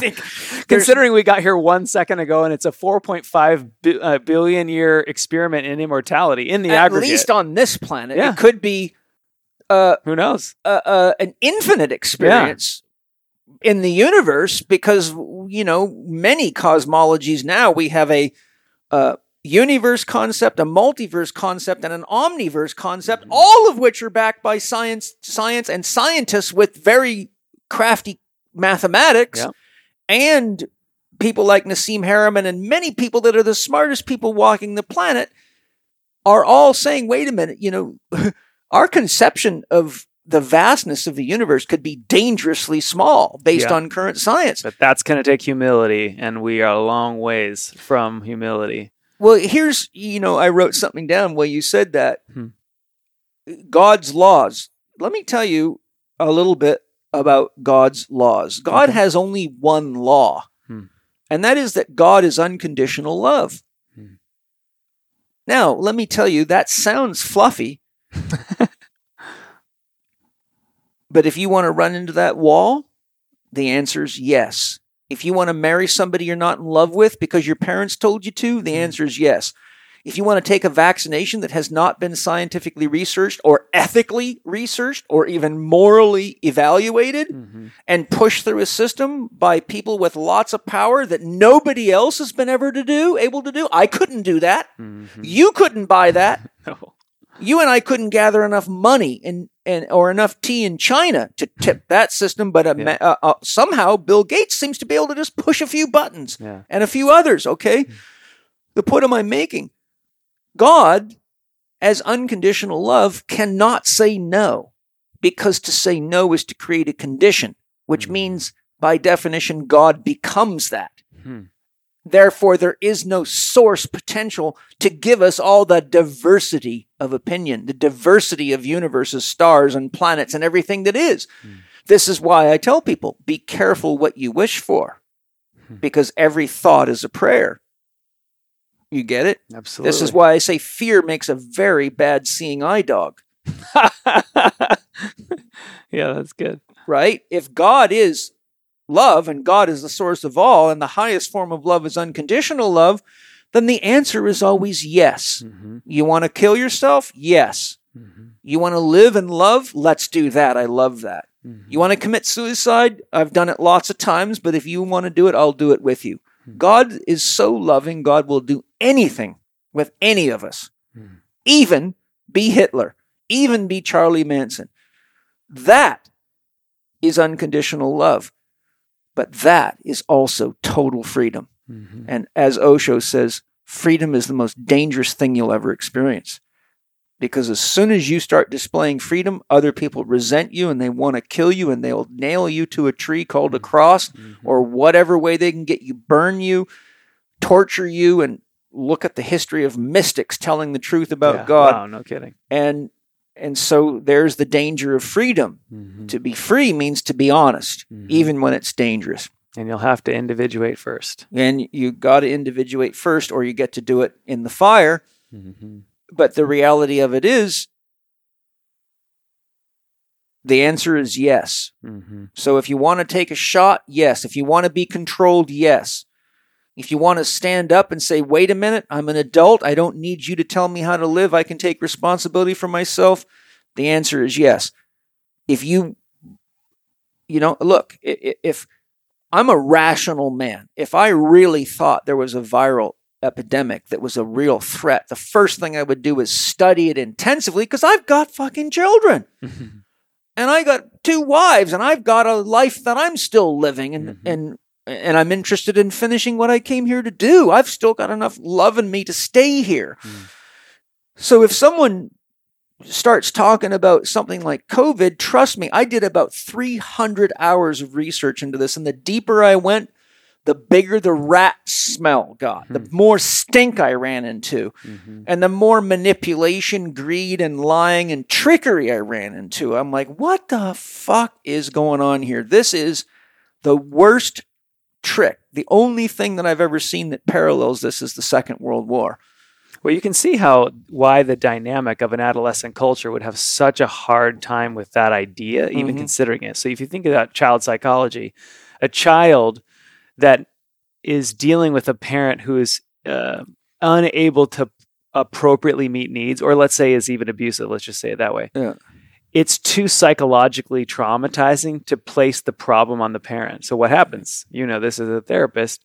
The child says, it's me. Yes. I'm the problem. They right? internalize it. It could because they can't handle the trauma of thinking the person who's charged with my care is broken. So when you have an adolescent culture, it says, well, the government can't be doing something that would hurt me, right? Because the psychological trauma of me realizing that I need to grow up right now, yes, is so heavy, that anybody say that crazy Paul Chek's out there saying, "Hey, maybe I shouldn't inject myself," means I'm going to have to deal with and actually assimilate the idea that my parent that I've been looking to take care of me, like you said, is unfit. Well, I'll tell you what I'm really saying in case someone thinks I'm saying they shouldn't inject themselves. Yeah. I'm saying something a lot deeper than that. Okay. The answer is always yes. Yeah, right. Yeah. That's what I'm saying. Yeah. Good. Go ahead, inject yourself. Yeah. The answer is yes. Yeah. If it kills you, you got your answer. If it makes you sick, you got your answer. If it turns you into something else, you got your answer. Right. If you get COVID, which interestingly, nobody's ever seen. They've seen the diagnosis. They've seen a lot of talk on television. Yeah. Have you seen that virus? No, I haven't. No one's seen it. And that's the mastery of manipulation, right? If you go into the post office and you see the face of criminals and it says wanted, and then you run into them in the grocery store, you've seen it. Then you say, you look just like that person. And interesting, you look like you got a gun stuck in the back of your belt. I think I'm better go tell somebody about this, right? But what I'm really saying, and so everyone's clear on my position on COVID and the lockdown and the Great Reset, whatever choice you make, the answer is yes. And you have to decide what freedom is to you. You have to decide what it means to be a citizen in a democracy. You have to decide what a constitution is for and why the founding fathers put the things they did in the Constitution because of all the shit they seen happen to people. Right? Yeah. So my position on COVID and on the Great Reset is it is what it is, and whatever you choose will be your responsibility. Personally, if I have to pack my family up and find a remote island on some tiny little place in the world and build a lean-to made of trees so they can't find me with their overhead scanners and cover myself in mud or dig a fucking hole into a cave, that's far less stressful to me than being a guinea pig in somebody else's fucking experiment, because I have studied this stuff extensively, and I could tell you, I could talk for 20 hours without ever needing to stop of all the kinds of shit that's been going on this planet. All you got to do if you want to see evidence of this and how long this crap is, get Richard Wilhelm's version of the Tao Te Ching. Oh, yeah. Okay? That's like go really into the famous. back of that book after Lao Tzu's 81 verses of poetry. And read Richard Wilhelm's story of being in China for 30-something years and talking to the spiritual masters who trained him so he could even interpret the Tao Te Ching, and find out what he says about the history of the emperors of China bringing the most elite, well-respected spiritual leaders in to be interrogated so they can then customize those teachings to get everybody to conform so that the people think they're practicing religion, but they're actually being governed by the emperor. That's in the back of Wilhelm's translation. Yes. Wow, that's such a famous translation. Oh, yes. That's in the back of it? Yeah, but most people don't read books. They just read the parts they want. Yeah, well, I mean, I've read the Wilhelm's translations. I've never even gotten that far. Well, I'm here to help you. Thank you. And the list goes on and on and on. The history of religions manipulating the greatest spiritual teachers'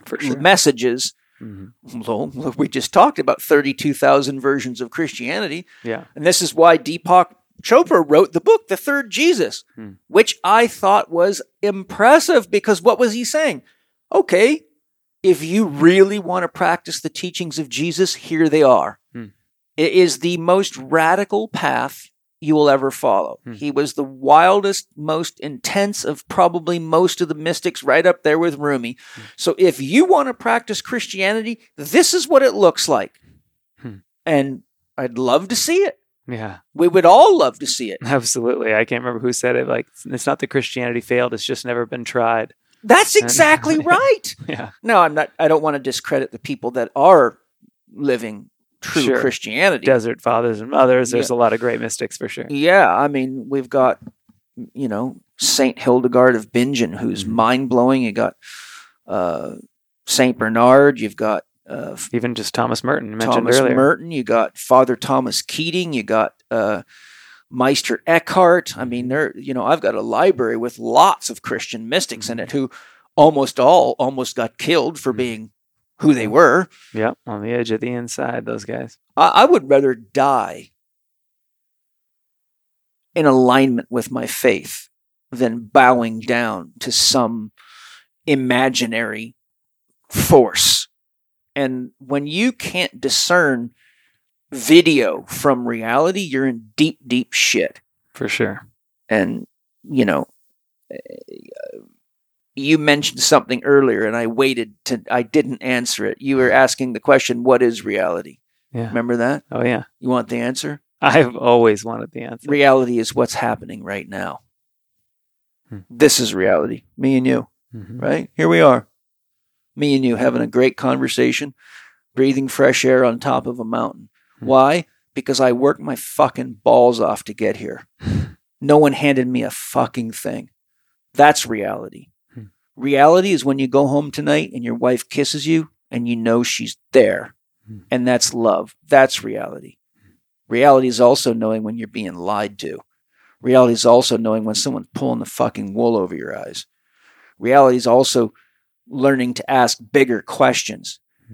And reality is asking, are the people telling me how to be healthy?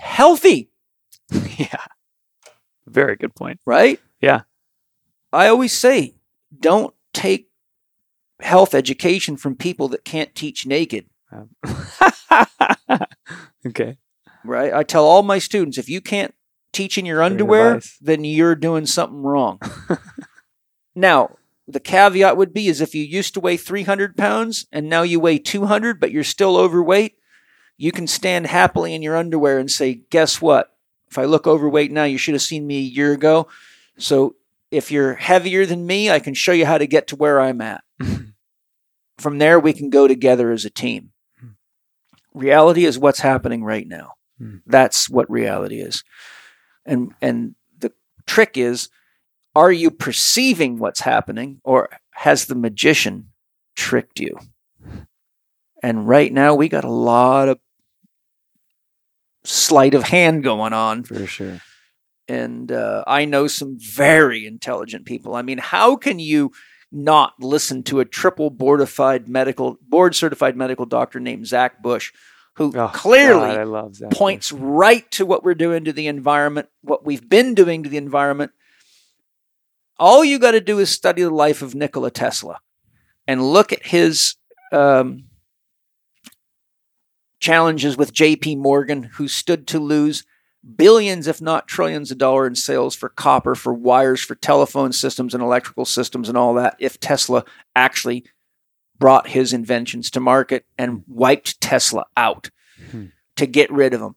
Look into the research showing that Tesla's secrets were captured by the United States government and kept under lock and key because the cost of not having us paying for electricity and all these other gadgets, which Tesla was trying to make free to all of us, they stood to lose trillions of dollars. So what do? What do we need right now? We need to quit burning fossil fuels absolutely frickin' right now. And we have the technology. We had it. Tesla invented these technologies around 1901. And others have too. And many of them have disappeared off the face of the earth for getting patents on this and then not selling it to people that wanted to bury it. Many doctors have been disappeared off the face of the planet for coming up with cures for cancer. I mean, what I'm sharing is if you actually start looking into the medical field, into the energy field, into the military industrial complex, you see the devil everywhere. Absolutely. And what is that all for? Because without those polarities, you can't be conscious. You can't be conscious without positive and negative, light and dark, good and evil. That's the menu, right? Without it, there's nothing to be conscious of. You get the point? Yeah. If your heartbeat doesn't go up and down, you're dead. Sure. And breathing in and out. If you don't breathe in and out, you're dead. Right? So the point I'm making is all the things that are in the world are God's willingness to try everything to experience the truth of itself. There's as much God as in Fauci or any of these guys as there is in any of us, because God's saying yes. The question is, which church do we want to be a member of? Right? Which party do we want to sign our name to? Which petition do we want to sign? I'm not saying we should be violent about this. I'm simply saying we need to say we won't support corporations that are destroying the planet. We won't support unethical, immoral corporations that are not doing science due diligence. I feel terribly sad for all the scientists that are real scientists in the world because they're watching the world use bogus science to justify illusions. For a real scientist, that's got to be like Jesus watching 32,000 branches of Christianity be completely confused in his name. This is a time where we all have a choice to really decide, are we ready to just be honest and loving and supporting of each other and create an environment for all of us to grow and live our dreams out together? Or do we want to be locked in an invisible jail and become guinea pigs to people that turn us into profit centers like pigs in a corporate farm, getting fed Soylent fucking Green through a slide-in tray and become acclimatized to the fact that our wings have been clipped, our teeth are not sharp, and we've got no future anymore? Because the only way out of that is to die. Totally. And depending on your philosophy, you might be coming back to the world that you left behind. So, well, especially if you didn't participate in it, right? Yeah. You know, that's another long discussion, but I think look, we go ride roller coasters because the fear keeps us alive. We watch scary movies because it excites us. Jung said no man is fully alive until he has the power to destroy himself. And here we all are. We got enough nuclear weapons armed to destroy the planet 179 times over. We've got manufactured viruses somehow mysteriously sneaking out of labs used to make biological weapons to kill other people that don't agree with our philosophy or won't let us steal their resources. Oh, welcome to the party. We've got a military that's supposed to be protecting us, but it's not. It's being used against us. We've got spy systems that we developed to protect us, but now they're being used against us. Okay, well, how passive can you get? I mean, when do you finally say enough of this horse shit? It's time for us to stand up and let our voices be heard and simply, look, the Italians got rid of their government because they had enough of that horse shit and they ousted the government. As many people have said, there's only a few of them and there's a lot of us. The thing is, we've got to get in harmony and decide what really matters first. I mean, how much genius does it take to look at the American medical system, which is the most expensive medical system in the world and ranks 37th for effectiveness, before you just say, wait a minute, why do we keep pumping money into something that's very dysfunctional? Mm-hmm. Why do we keep spending money to get to another planet when that same money could be used to heal our planet? Why do we have a military budget that's something like, I don't even remember the numbers. Our military budget is bigger than like 2/3 of the freaking world's it's military. like trillions a day to the Pentagon or something. Yeah, like it's just like, crazy. are you kidding me? Yeah. Why don't we invest that in peace? Mm-hmm. Why don't we invest that in education? Yeah, back to the soil and the clean water and all that we just mentioned. Why don't we task the military with doing something like fighting a real enemy, like pollution and corporate injustice? Oh, that would be amazing. Right? We have all these abilities, but this is what happens when you're caught on the hind tit playing with your fucking iPhone and watching porno and hoping God's not watching. You know? Yeah. Shit. Got some individuation to do here. We have some individuation to do. And the initiation has begun. Yeah. So, you know, I look at all this and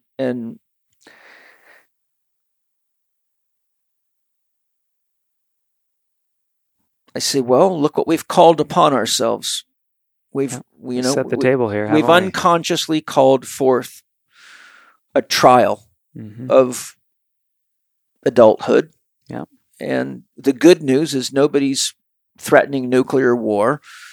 They're just threatening nuclear injections. Yeah, right? Exactly. We'll do this one person at a time. Yeah. And once you start looking into some of the technology behind all this shit and seeing what the long-range plan is, it gets even scarier. I won't even go into that. But it's just like, holy shit, man. There's a few people in the world that have out-of-control power drives.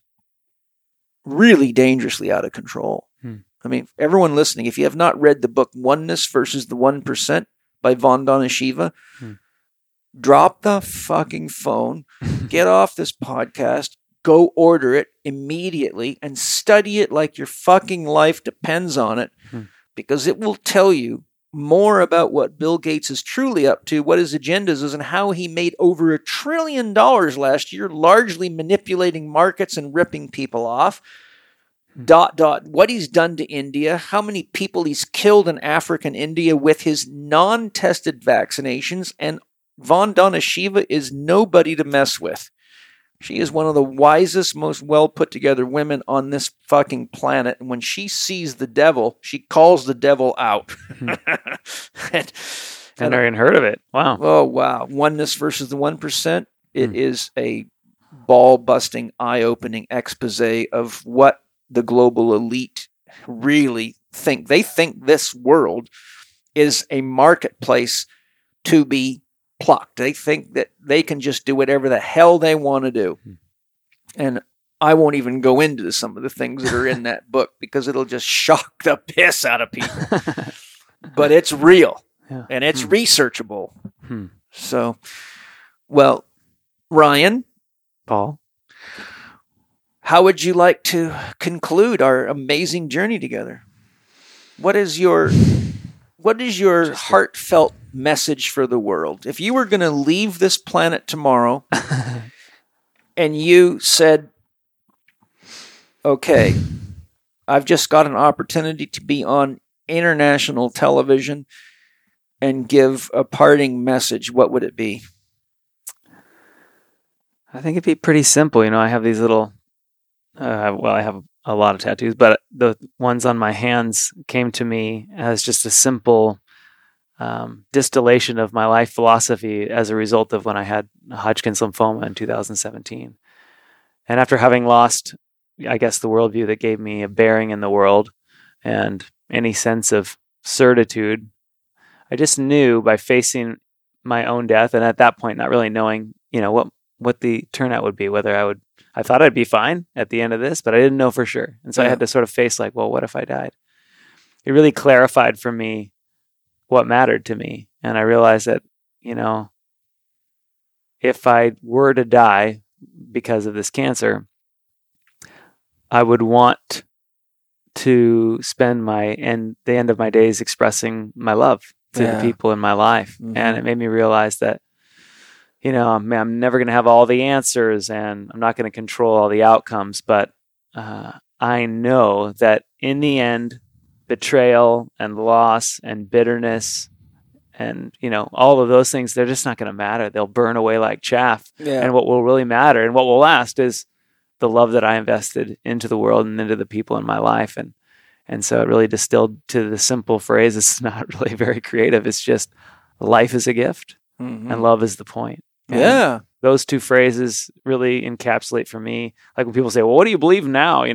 Well, I don't know if it's very much. It's not like the longest list in the world, but the convictions of life is a gift lead me to a posture of gratitude in the world, to walk out into the every new day and breathe deep and be like, thank you for this gift. And then love is the point drives me to live a life of loving and serving, So if I can get down to, there's a lot of things we can invest ourselves in and there's a lot of problems obviously to address in our world.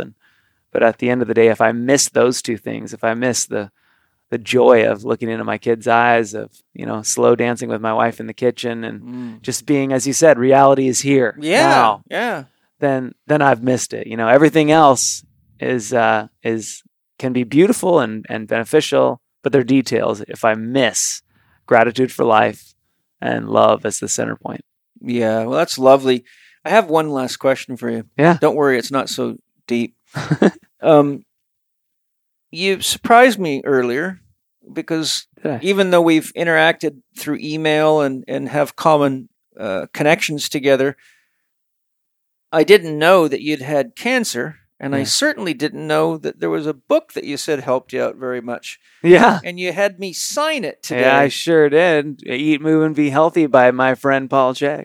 So the reason I'm bringing that up is because here's my question. Yeah. What is it, if you had to put it in a nutshell, that I teach in that book that helped you get over cancer?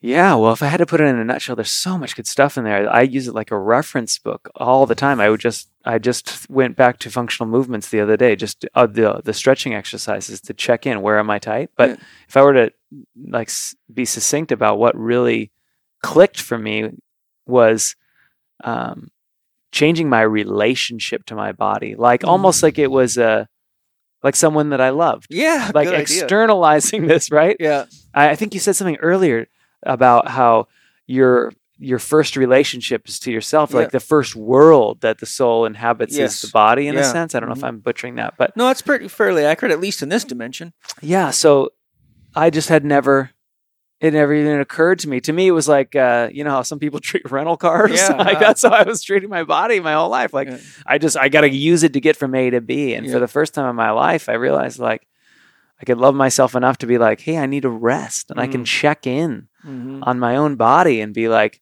hey, how am I taking care of this temple? To use that language. And it completely flipped the way I oriented around my body. I started to actually listen to my body, which is a foreign concept, checking in the morning. How do I feel? What does my body need? That whole thing was just what's my poop telling me? Yeah, exactly. What's my pee look like and smell like? How am I breathing? Yeah. Right. Can I even move my head this direction? Those things never even occurred to me. Am I eating real food? Mm-hmm. Oh, the amount of things that I was putting in my body. That book was, it was like page after page of, oh my gosh, that's what I'm putting in my body. That's what and so the awareness just went way up for me. Yeah. So the reason I asked that is not to toot my own horn. It was a way of saying, I have spent my life studying the fundamentals. Yeah. And what that book teaches you is that whatever you do to the world outside of you, you do to the world inside of you. Yeah. And so because of the conversation we've just had, I wanted to conclude it by those of you, if you think I'm a crazy, wild, whatever, know that I devoted my life to studying what matters to support life. Yep. And what matters to support life is that you must realize that you are a part of nature, and whatever you do to nature, you do to yourself, and whatever you do to yourself, you're doing to nature, right? Mm-hmm. As above, so below, as below, so above, the ancient alchemical dictum. And why I'm saying this and why I asked you that question is because this whole issue we're going through in the world right now, We have got to be conscious of what we're doing to ourselves and why we keep having to run to a medical profession that's failing for help, largely because we're not paying attention to what we're doing to ourselves, and they're not invested in telling you the truth because they won't make any money off of you. I haven't missed a day of work due to illness in 37 years. Not one. Wow. Why? Remarkable. Because I practice what I teach. Yeah. So this whole bug in the air doesn't scare me at all. It's like, okay, if I get it, my immune system will make antibodies. I'll knock the shit out of it and it'll be all cool, man. That's what an immune system's for. But at the same time, let me make sure I keep it healthy, or it's like drugging your own soldiers and figuring out why you can't win the war. Yeah. The foundation of what it is that keeps us healthy together is keeping the planet healthy and keeping ourselves healthy. And if you have a sick body, you can't have a healthy mind. Amen. Right? Absolutely. And we've got a lot of sick bodies with a lot of tired, flaccid minds that are not aware that the same tricksters that haven't been telling them how to eat or what they're doing to destroy the planet aren't telling them the truth right now. Yep. But there are wise people out there, such as Bruce Lipton, Zach Bush. What's the Rashid Buttar? I'm not sure. Dr. Buttar. He's been on London Real several times. Brian Rose has brought lots. There's many podcasts. There's the lady that was in the Plandemic movie that they basically ruined her career. I forgot the name. She was a virologist, an expert at this. I mean, the list is long. I mean, there's so much great information out there, but they keep taking it off. And as Leslie Manookian said in my podcast, and she's researched this extensively, I said, she said, well, they keep covering up the truth. And I said to her, how do you know that it's the truth? She said, because they take it down. I said, well, that's a very good point. So you look at who's being silenced, right? Facebook's threatening to silence JP Sears because what's he doing? He's doing his job as a jester. He's saying, wake up. It's funny, but it's not funny. Wake up. Pay attention, right? So I'm asked you the question to point out that the book helped you heal from cancer because it helped you become aware of the fundamentals of what health is. Absolutely. And it makes it clear that what you eat, what you drink, and what you breathe is something that comes from the outside and it either poisons you or it helps keep you healthy.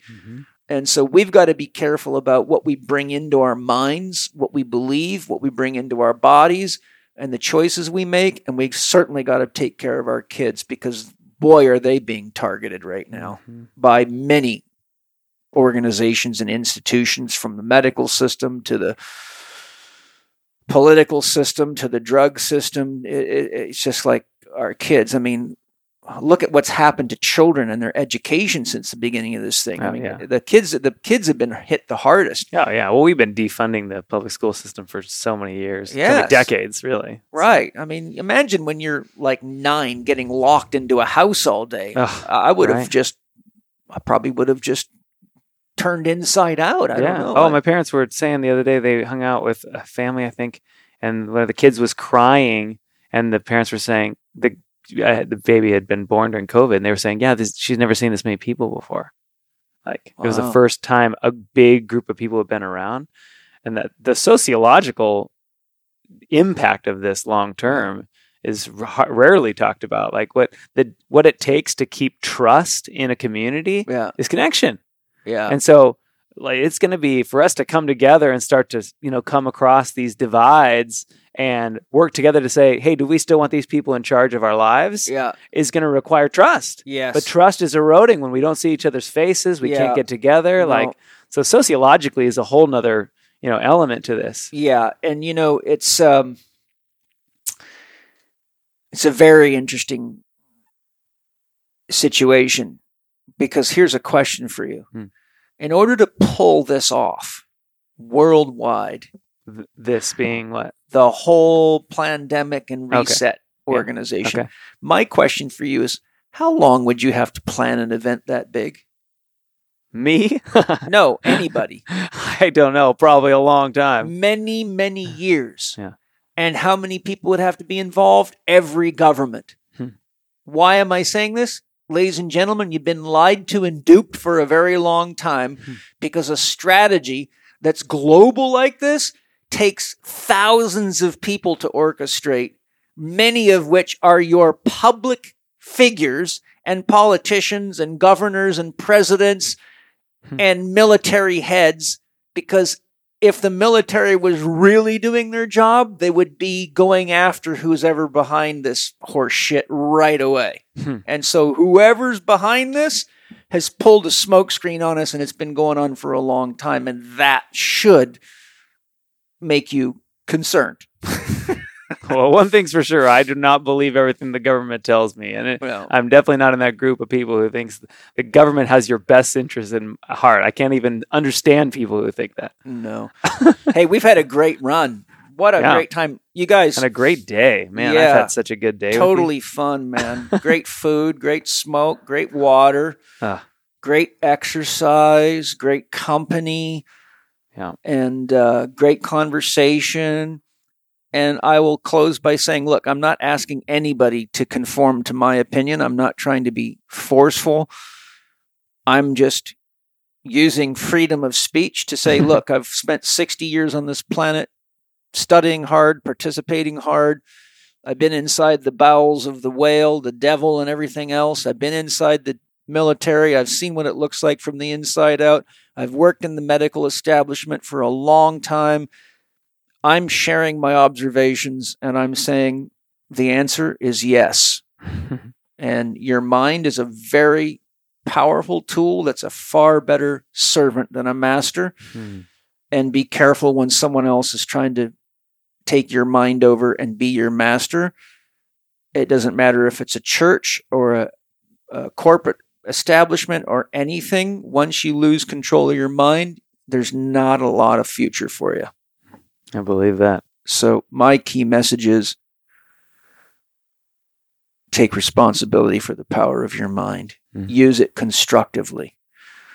And when in doubt, seek wise people that have more life experience, specifically in those areas that are reliable.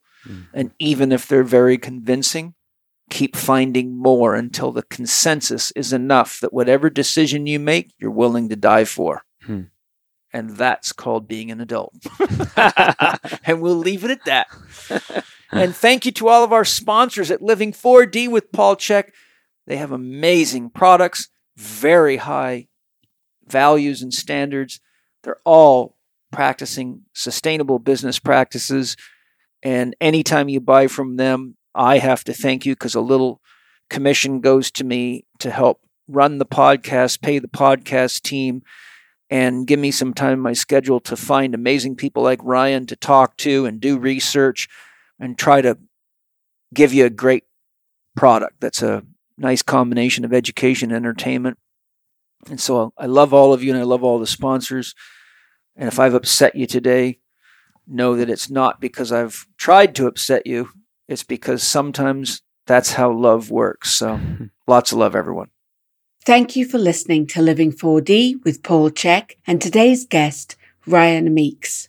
You can find Ryan on Instagram at Ryan T. Meeks or on his website, www.loveisthepoint.com. Follow Paul on Instagram at paul.chek or Twitter at paulchek or on his YouTube podcast channel, youtube.com/living4D with Paul Chek. Watch more on Paul's blog at paulcheksblog.com and get your free subscription to Chek videos and more at the Chek Institute's new media site, chikiva.com.